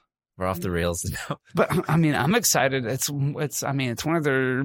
I think it's actually one of their first projects where Jordan Peele's actually written that they're actually getting back to together to like voice the two leads. What was that movie? Don't remind me about Keanu. I fucking love that movie so much. I will talk about that movie for days. It's like one long Jordan Peele skit, guys. Oh man. Didn't they voice characters together in Chip and Dale Rescue Rangers? Did they? Or is that just Keegan-Michael Key? Well, I know. Oh no! They reunited for Toy Story 4 too. They Oh did. my God. They did. They did. They were the stuffed animals. They're the stuffed animals. that was great. You might. You I might hated be right Toy on Story that. 4 so much You hate it because like Toy Story 3 had the perfect ending. You're If you're gonna do absolutely Toy right Story about 4, do new toys. New toys. Absolutely. Completely new toys. that. You're right about that. But anyways, back to Nope. Yes. Let's get off the fence. My first question. Are aliens real? Yes, Yes. in a spiritual sense. Go on. I'm not entirely convinced that they inhabit like the same physical plane as we do. Oh my God. Yeah, I'm more amenable to them if they are like spiritual beings in some sense. Mhm. I'm not entirely ruling out that they're like DMT. sharing the galaxy with us, but DMT elves. yeah, I'm more convinced along the spiritual realm that they exist. Oh my God. I kind of agree with you there because, I mean, as a screenwriter myself, Nope inspired me to get back into a couple of my alien screenplays. And there's one where, like, I mean, I hate aliens, you guys. I hate aliens. But, I've just been stuck on this one idea. And, oh my God, I forgot where I was going with this already. I think the alcohol is getting to me already. You might want to edit Well, this out. I base my position on the Drake equation, if you've heard of that. Oh, yes. So the Drake equation is basically take it for what you will, but it's an attempt to calculate the probability of other intelligent life existing in the universe, and it's just vanishingly small as far as like they need to be intelligent enough to form civilizations, to develop radio technology so that we can actually intercept their radio frequencies. And they also have to do this in roughly the same time that we do it so that we can actually like exist at the same time without our civilizations being wiped out. And so when you take all those formulas into equation as far as the probability of an advanced, intelligent, spacefaring civilization existing at the same time as us with our advanced spacefaring civilization, it's extremely small. So what I have to say and follow up to that is that I agree with you because given the age of the universe, 14 billion and change, right? Maybe those civilizations didn't overlap with us because given modern research, the peak like life that could have happened in the universe is not where we are right now. It happened billions before us. Okay. Even started. Yes. So we're late to the game. We are late to the game. So like, are we truly alone given maybe these alien civilizations, alien as in not from Earth, could have happened already? And we're truly late to the game. That is a strong possibility. Yeah. And like Mars, to like what you said, Doug, it's like they had rivers of water, which is like the melting pot of life Yeah. as we know it. The cradle. And now that planet has no atmosphere, Mm-hmm. the water is frozen. It's like maybe that is truly where we came from. Maybe that was Eden. That's fair, And maybe because we're here now. That's fair, because the Drake equation is mostly And the interested- DNA is not. Maybe that's the planet we screwed up originally. Maybe. I'm going to go full Angel Tories right now. DNA is not okay. Scientists have discovered, even Kroc and Cork or whatever the fuck their names are, that discovered DNA. They surmise like this is not from here. This is not terrestrial. This is seeded here from another planet, from another solar system, from another galaxy. Francis and Crick. Yeah. Like they surmise like this is so advanced that it couldn't have evolved from Earth, from natural means. It could have been seeded here from like an asteroid or something. That's a possibility, because the Drake equation is not concerned with whether any other intelligent life has existed ever at all, but is more concerned with how possible it is for us to contact them right now. Yeah. So it's possible we've had civilizations come and go without our knowledge and without any means to contact them. I'm less interested in that. I'm more interested in the like spiritual applications of what these beings might be. Because I think there's enough evidence to like not rule them out entirely. Like there's something there. Yeah. I'm more interested in like, what does it mean spiritually and how can we learn from that? Take some mushrooms. One day. How about you, Doug? Oh, I believe in aliens. I believe they can exist on almost any plane that they could exactly, exist on. Because I mean, our minds are set on, this existence right here. They could have existed at any point in time. They could exist almost right now. We just can't see them. Kind of like what you guys have said in the past. And, like that's something that like this present darkness. Like, oh yeah. I mean, there could be aliens in this room. That book. You don't. Yes, I do. Oh my God. And the sequel. That's amazing. For those that don't know, that was like a Christian fiction back in the 80s that basically imagined like all the bullshit that humans get up to if like invisible demons were behind the scenes causing all of them. Oh my God. So one of the characters in the book like basically gets the powers to see them, and they're like driving down the street and there's like they see with like x-ray vision like an argument going on in like a person's house, and like demons on behind the scenes of each person like arguing, and like one person like asleep but being like tempted in his dreams, and there's like a demon like over his bed just like swirling his finger over his face, like getting him to think different things. It's bad. Don't read it. It's bad. It's very bad. I dated this Christian chick. Oh no. Oh, boy. About almost 10 years ago. Yeah. And she bought me that book. I kid you not. This book is probably 3 inches thick. Yeah. And I got it and I was like thinking, I ain't going to fucking read that. Oh no. I read like the first chapter and I was intrigued. I was like, okay, got some like demon stuff going on. I think she knew that I was like a fan of horror movies. Yeah. So I was like, oh, here you go. Yeah, that's fair. And I just wasn't interested. No. It gets uncomfortable when the author identifies some of these demonic influences as being Eastern in origin, like with yoga and transcendental meditation. Yeah. Oh, no. It gets a little bit uncomfortable. Oh, no. Do you think that's what's happening with aliens, Doug? Oh, fuck. It could be. I mean, they could just exist on a plane that we just can't comprehend either. It's possible. Yeah. I mean, there's infinite possibilities of how other life can exist. I mean, my brain just circulates on it almost every day. Yeah. Every other day. It's like you look up to the stars and you can't just help to wonder, though, if we die, maybe we'll see aliens. Yeah. I'll who knows? I'll tell you off the record, but I had an experience that kind of confirmed it for me. Oh, please share. As far as the spiritual nature of this going. How about you tell me? No, I'm not gonna tell it on the podcast. Don't like. Oh, okay. I'll tell you afterwards. Okay. He's teasing How about? me. He's Oh my teasing me. God! I You're can teasing- I can you're share teasing an everybody experience right with now. you. No. If you understand like what the experience is like, it's like you don't just Is it share DMT? it. No. Yeah. Shrooms? You don't I just share think- it with anyone. I experienced something Listen, while high once. listen, you know, listen, it was a listen. trip. I've had an experience that I've never experienced ever before or ever again. And I was at a party. It was like 2010. It was like a Halloween party.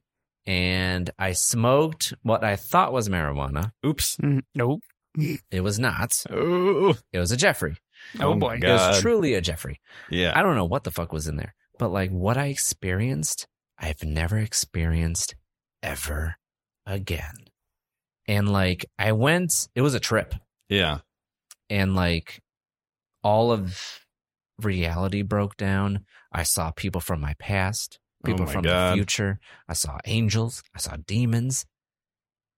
My body went through things I've never experienced before. Puberty? No, what's puberty?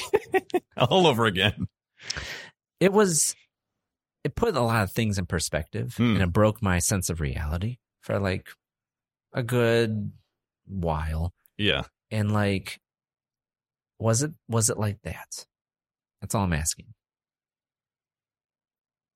Kinda. Because I think what I experienced. I don't think that intense, but it was like. I'll tell you afterwards. Okay. Okay. All right. Okay. Okay. Because like edibles can like give you like a psycho, like a, even like a. No, those weren't involved. No edibles? No. No edibles. Because it's processed by the liver. This was a drug-free experience. Drug free. Oh. Yeah. I'll tell you after. Okay. All right. Oh. Teasing the viewers right now. Yeah. Okay. Anyways. So you believe in aliens? Yeah. I was gonna say I've had a couple experiences where I've thought Get the I've fuck seen outta here. aliens. I am not gonna lie. Oh, no. Now you have to say this right now. What? Are you serious?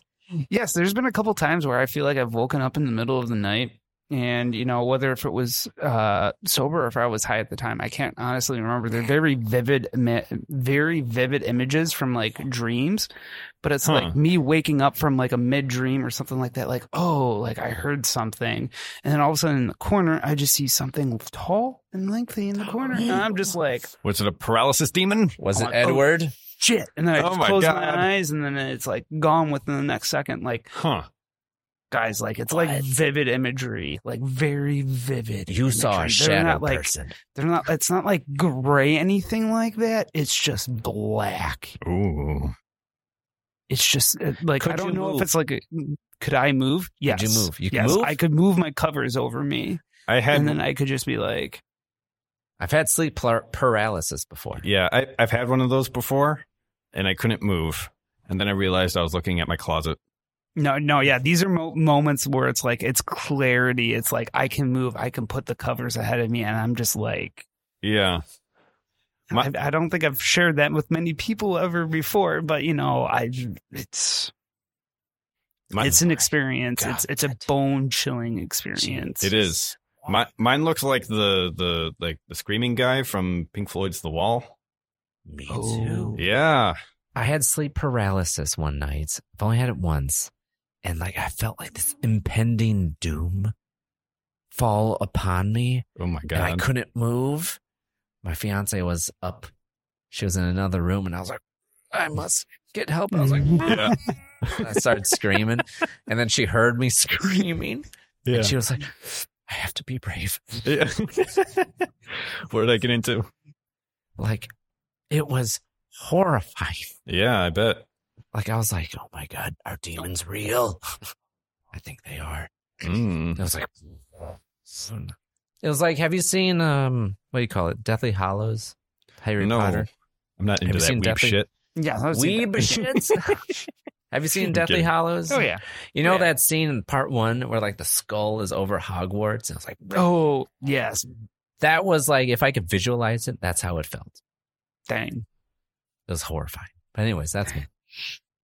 I was going to say, too, in those moments, too, I've heard floorboards creaking, and that's kind of like, Oh my That's God. That's what has terrified me the most in my whole entire life is just hearing floorboards creak, and I always associate them with aliens for some reason. Huh. So I feel like, That's terrifying. I feel like That's fascinating. there could be something like with that, but my mind can't just wrap around that idea. Yeah. Oh my God, it scares me too much just to think about it right now. Yeah. I think we're on, as a human race, I think we're on the cusp of either like total destruction or like progress forward into something amazing.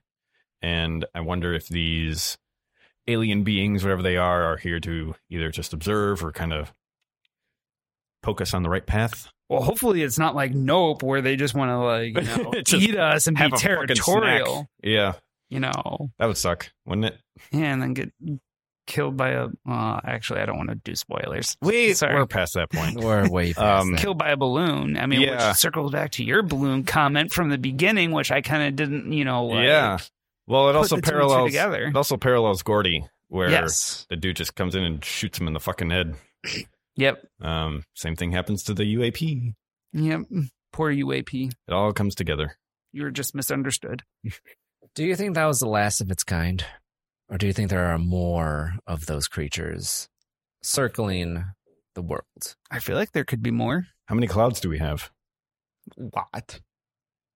Well, there you go. Damn. I like that. How about you? Yeah, I'm going to go with what he said. There are a lot of clouds. There could Yeah. be totally more of those things just hiding in there, and just being almost like dormant until they're like, okay, you're in my area. Yeah. I'm going to get you out of here. Damn. Because, I mean, we also saw how long it took the media to kind of get there and know, but kind of took them a while to, notice that like 40 people were missing or something like that. I forgot how many was the number was. Yeah. But Do you think it's a cover up? it could, Because like honestly, in the movie it was like it was a landslide. Those people went honestly, it missing. could be. It's like, okay, come on. Yeah. He could be. Bad storms last night. Do you think there's a cover? Do you think the government knows in the Nope universe? They could. I don't think they're that competent. Could be, but I'd be surprised. What do you think? I think they could be. I mean, depending on, we all kind of saw how it's been 9 days. So how did the media react again when they first discovered? I thought it was like a rock slide or a landslide incident Yeah, where or people like- went missing. They mentioned the bad storms last night, and Yeah. we don't know what happened. And then they just like taped off the crime scene and I mean, I didn't feel investigate. I feel like the government would know about any like unidentified object entering our atmosphere right away. So I feel like the government could have some involvement, but Jordan Peele doesn't want to, make the film about the government necessarily. No. you know? He kind of wants to center it. He wants to keep it centered on, this whole concept of spectacle and almost cinema. Mm-hmm. And I agree. with all those other layers, I mean, there's just so much more to that film than just those two words. But yeah, I feel like definitely the government could have had some sway into the media say of what was happening. Landslide, total government cover up. Come on. Might could be. Let's get truly off the fence now. Oh, So we have 3 films from Jordan Peele. We have Nope, Us, Get Out. Mm-hmm. Where does Nope fit into that list? don't make me do this. I'm going to make you do it. Don't make me do this. Aaron, I'll start with you. Nope really feels like he's able to stretch his creative abilities as far as, hopefully not as far as he can, but as far as he's done before. Get Out is going to be a classic, for ages to come, just because it's such a very cleverly devised and executed movie. Us is good, but I don't think it kind of rises above it's good and it has things to say, but I think the kind of thriller gimmick that it has, that it kind of relies on for the third act, I think that muddies the waters of that movie rather than helps it. Okay. Nope has this level of sophistication in it, both in the execution of it and the themes that it's touching on. And there's not an ounce of fat on this movie.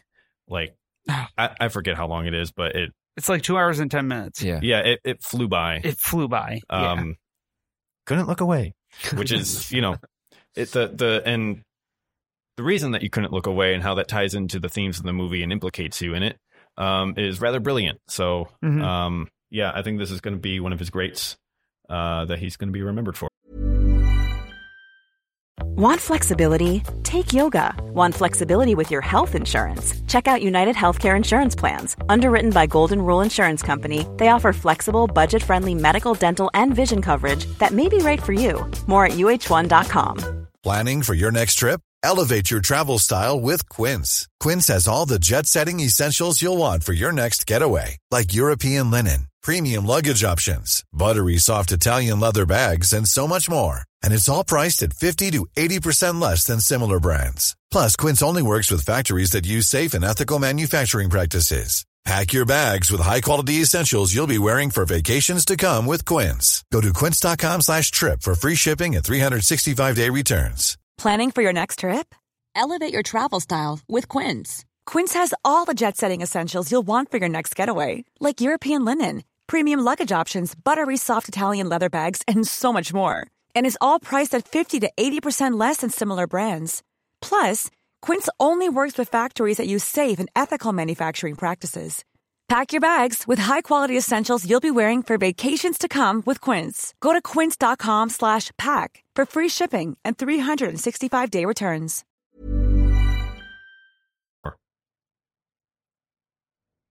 Doug? Okay, so I've been thinking about this for 9 days. All right. My first thoughts was like, okay, this film was, not what I expected. So I was like, I ranked it originally lower than Get Out and Us. But since I've been thinking about it for 9 freaking days. I was marinating. I've been marinating on this. I feel like it has to be on the top of my list just because of how brilliant and different it is from all of his other pieces. I feel like it really sets the tone of him as a director and writer, saying that, hey, I can take these horror elements and I can make it not about horror anymore. I can make it, thriller, sci-fi, type adventure just to take you on. And I commend him for taking so many different elements and just blending them in together and making Nope. Like Nope is at its basis. He probably he took horror and he just said, okay, how am I going to build this off of just horror and make it something more than just scary, more than just, something that will terrify you. I thoroughly think that he wanted something for us to think about for a long time, and for to make this. He made this movie for the intention of multiple viewings.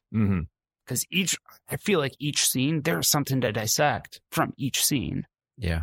Where like Us and Get Out, yes, they're kind of done the same way, but at a point, I at Get Out, I think I stopped thinking about it after maybe a couple days, and same thing with Us. This one has just been stuck with me for so long, and I want to see this movie again because I want to see things that I haven't picked up on. Because I know there's a bunch of people out there. I read a little bit of Reddit last night and this morning. I'm not gonna lie, a little bit, and people were saying on how this movie deserves repeat viewings because of all of its genres and its elements, that you can't pinpoint it to just one thing. Each scene has something different in it. Each scene has its own different almost genre, almost, which is actually kind of brilliant. I'm not gonna lie. Well, if I have a point of criticism for this movie, I'm not sure what to make of the ending, because as it ends, Emerald manages to kind of by happenstance, destroy the creature and get photographic evidence of it. And it's almost like they didn't learn their lesson.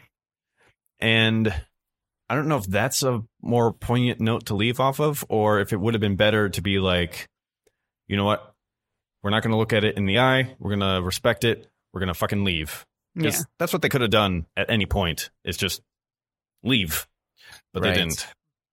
Because OJ wanted that shot. Yes. It was very persistent. And like Keke Palmer and the other guy were like, we don't want to talk about this. Mm-hmm. Why are you bringing it up? And then eventually, you know, she got the shot. Yeah. She got the fame. Might also be like commentary on the horror trope of people like knowing the situation is bad, knowing that it's dangerous, and going in anyway, instead of just saying nope and getting out of there. I mean, they said dope a lot of times in that movie. They did. I mean, nope. I commend of how many of the different ways they did. Do you think Kaluuya's eyes will get an Oscar one day? I think they will. They're very expressive. They are. They're so tired. I think they'll get it. I don't want to be body shaming. Here I go anyway. He's pretty thick. Yeah. Hey, don't make fun of my. Like, I'm not. I mean, he was pretty lean in Get Out, and then now in it's Black like, Mirror. Right. Like, I think that's good for the role. Yeah. I don't think I saw his Black Mirror episode. Which one was that? White Christmas. It's like 1,000,001 points or whatever the fuck. Yes. Yeah. Season 2? Mm-hmm. Yeah. I think another Black Mirror season's coming, isn't it? Oh yeah, the world has stabilized for another Black Mirror episode. Nature is healing. We're getting another Black Mirror. But what I was going to say, actually, originally, what you were saying was like, yeah, when I first saw this movie, I was so confused. I was like, what was this movie even about? When I was walking out of the theater with my friend Ryan, I was looking at him. I was like, I don't know what to expect from this movie. Like, I don't know what I just watched. And as I thought about it more and more and more, the more I just love this movie, and I want to watch it again. This isn't a movie that it's just like, okay, yeah, I'll watch it again. No, I want to watch this movie again. Me too. And that's a rare. Those type of movies are rare to find. Yeah. And I kind of had that urge with Get Out. I kind of had that urge with Us, maybe a little bit, but with this movie, yeah, I want to see it again. I want to. Yeah, I'm in that boat too. Like, I want to see it again, but I'm like afraid to. I know. I'm like, what if you're not ready? When I'm ready, I'll go back. I need some time to heal. Yep. That's a good horror. That's a good hallmark of a horror film when you're like, I don't want to see it again right now. When you need to recover. I need my time. Give me a couple of weeks and then we can watch you again. Yep. Go see it in IMAX. I want to see it in IMAX. I mean, well, time's a ticking. Time is a ticking. For me, I don't know how personally you could top Get Out, because like it's such a masterfully executed film. And it's like, it's short, it says what it needs to say, and like it does it perfectly. And then it gets out. And it gets out. It's like, all right, and we're done. Us, I think it was totally like sophomore-itis, where it's like, it's his second film, and he like didn't have as many years to like gestate on it and like truly like refine it. It's like, oh, I need to do another movie. This. And it's like, it's a little rough around the edges. I feel with Nope, it's like competes with Get Out. Yeah. Like, that's how good it is. Yeah. I could be bold and say like it's better than Get Out. In many ways it is better than Get Out, but like, I don't know. There's still two different completely films. I know. They truly are. Two different horror movies. Completely different horror movies. Apples and oranges. Yeah, I feel like you're comparing apples and oranges. Yeah. Unfortunately. I'm going to be bold. Oh. And say Nope is his best so far. Oh my God. It truly is. It's completely different than Get Out. But like, damn, this is so good. And I can't wait to see what his next movie is. Same here. Yeah. That's a good hallmark of a good filmmaker. Or it's like his latest movie is like the best so far. It's like, oh my God, this is so good. So I can't wait to see what else he puts out.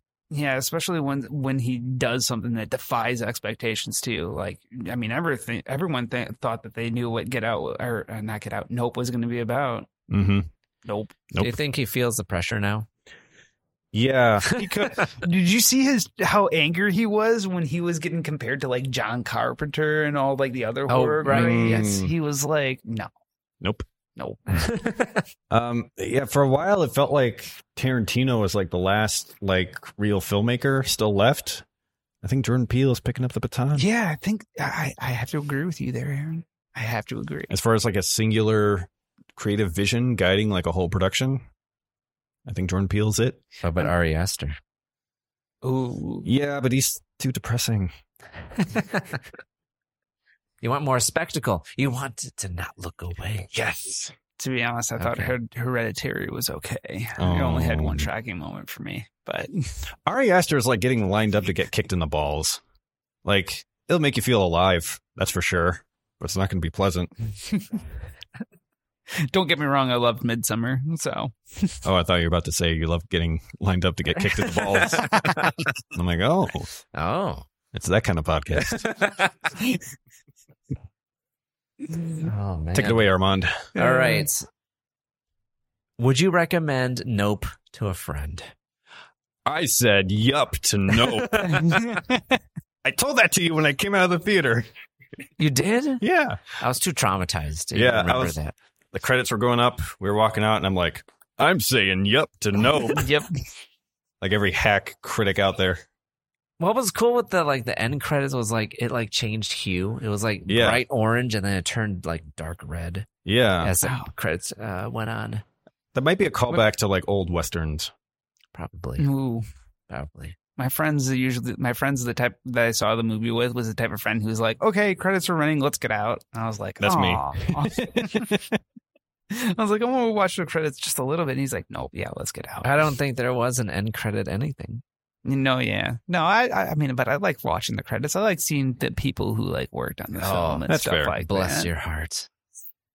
That's the way it should be. Yeah, it is the way that it should be. All right, the spectacle's done. I need to go home so I can watch my phone. Put on the YouTube. Doug, would you recommend? Oh, I would recommend seeing it on the biggest screen frickin' possible. IMAX. Oh my God. See it in IMAX. You will not want to look away. Yeah. I'm telling you. Nope. I'm telling you. Nope. Side point that I've meant to bring up this whole time, but I forgot. Did the aspect ratio change in the middle of the movie? I thought I noticed that. That might have been the IMAX. But I didn't notice. I didn't notice. It was standard like CinemaScope or whatever the fuck. Yeah. But I think like when the UAP first appears, it like widened a little bit. That's IMAX. Or like it got like a little bit taller. And I think it was that way the rest of the movie. Doug, did it get taller? That's IMAX. Did it get taller? You saw it in IMAX. You can tell I us. did. Did the aspect ratio change? For example, in The Force Awakens, I've yet to ever fucking experience this because we saw it in IMAX. Yeah. We drove hours. Went to see Indiana. Why did we ever go there? Wait, why did you guys drive to Indiana to go see that? Because that's a real IMAX screen. Yeah. That's like 5 stories tall. It's a real IMAX Oh, screen. dang. Yeah. The only real one here is in Navy Pier, and they weren't playing The Force Awakens.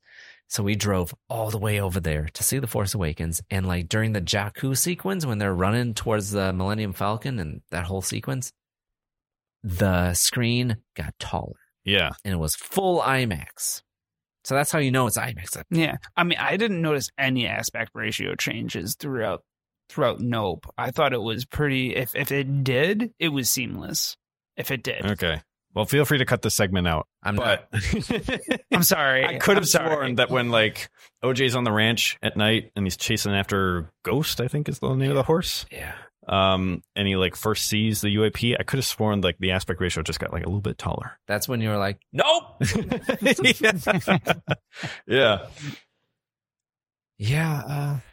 I didn't notice. I was like kind of looking for it, but I was too engrossed in like the the spectacle of Yeah. the movie. I mean, maybe the projectionist was just a fucking idiot and got it wrong and just fixed it halfway through. That's what he wanted you to do, because I have a quote here from Jordan Peele on my iPad that says, as I started writing the script, I started to dig into the nature of spectacle or addiction to spectacle and the insidious nature of attention. Fuck. God. We're all guilty. We're all guilty. We're all guilty. Like, yeah. Be sure to like and subscribe. And think about what a bad boy you've been. Oh, my God. Personally, I would absolutely recommend Nope. Oh, yes. I've already have recommended Nope to people. Oh, yeah. And you know what's interesting? What?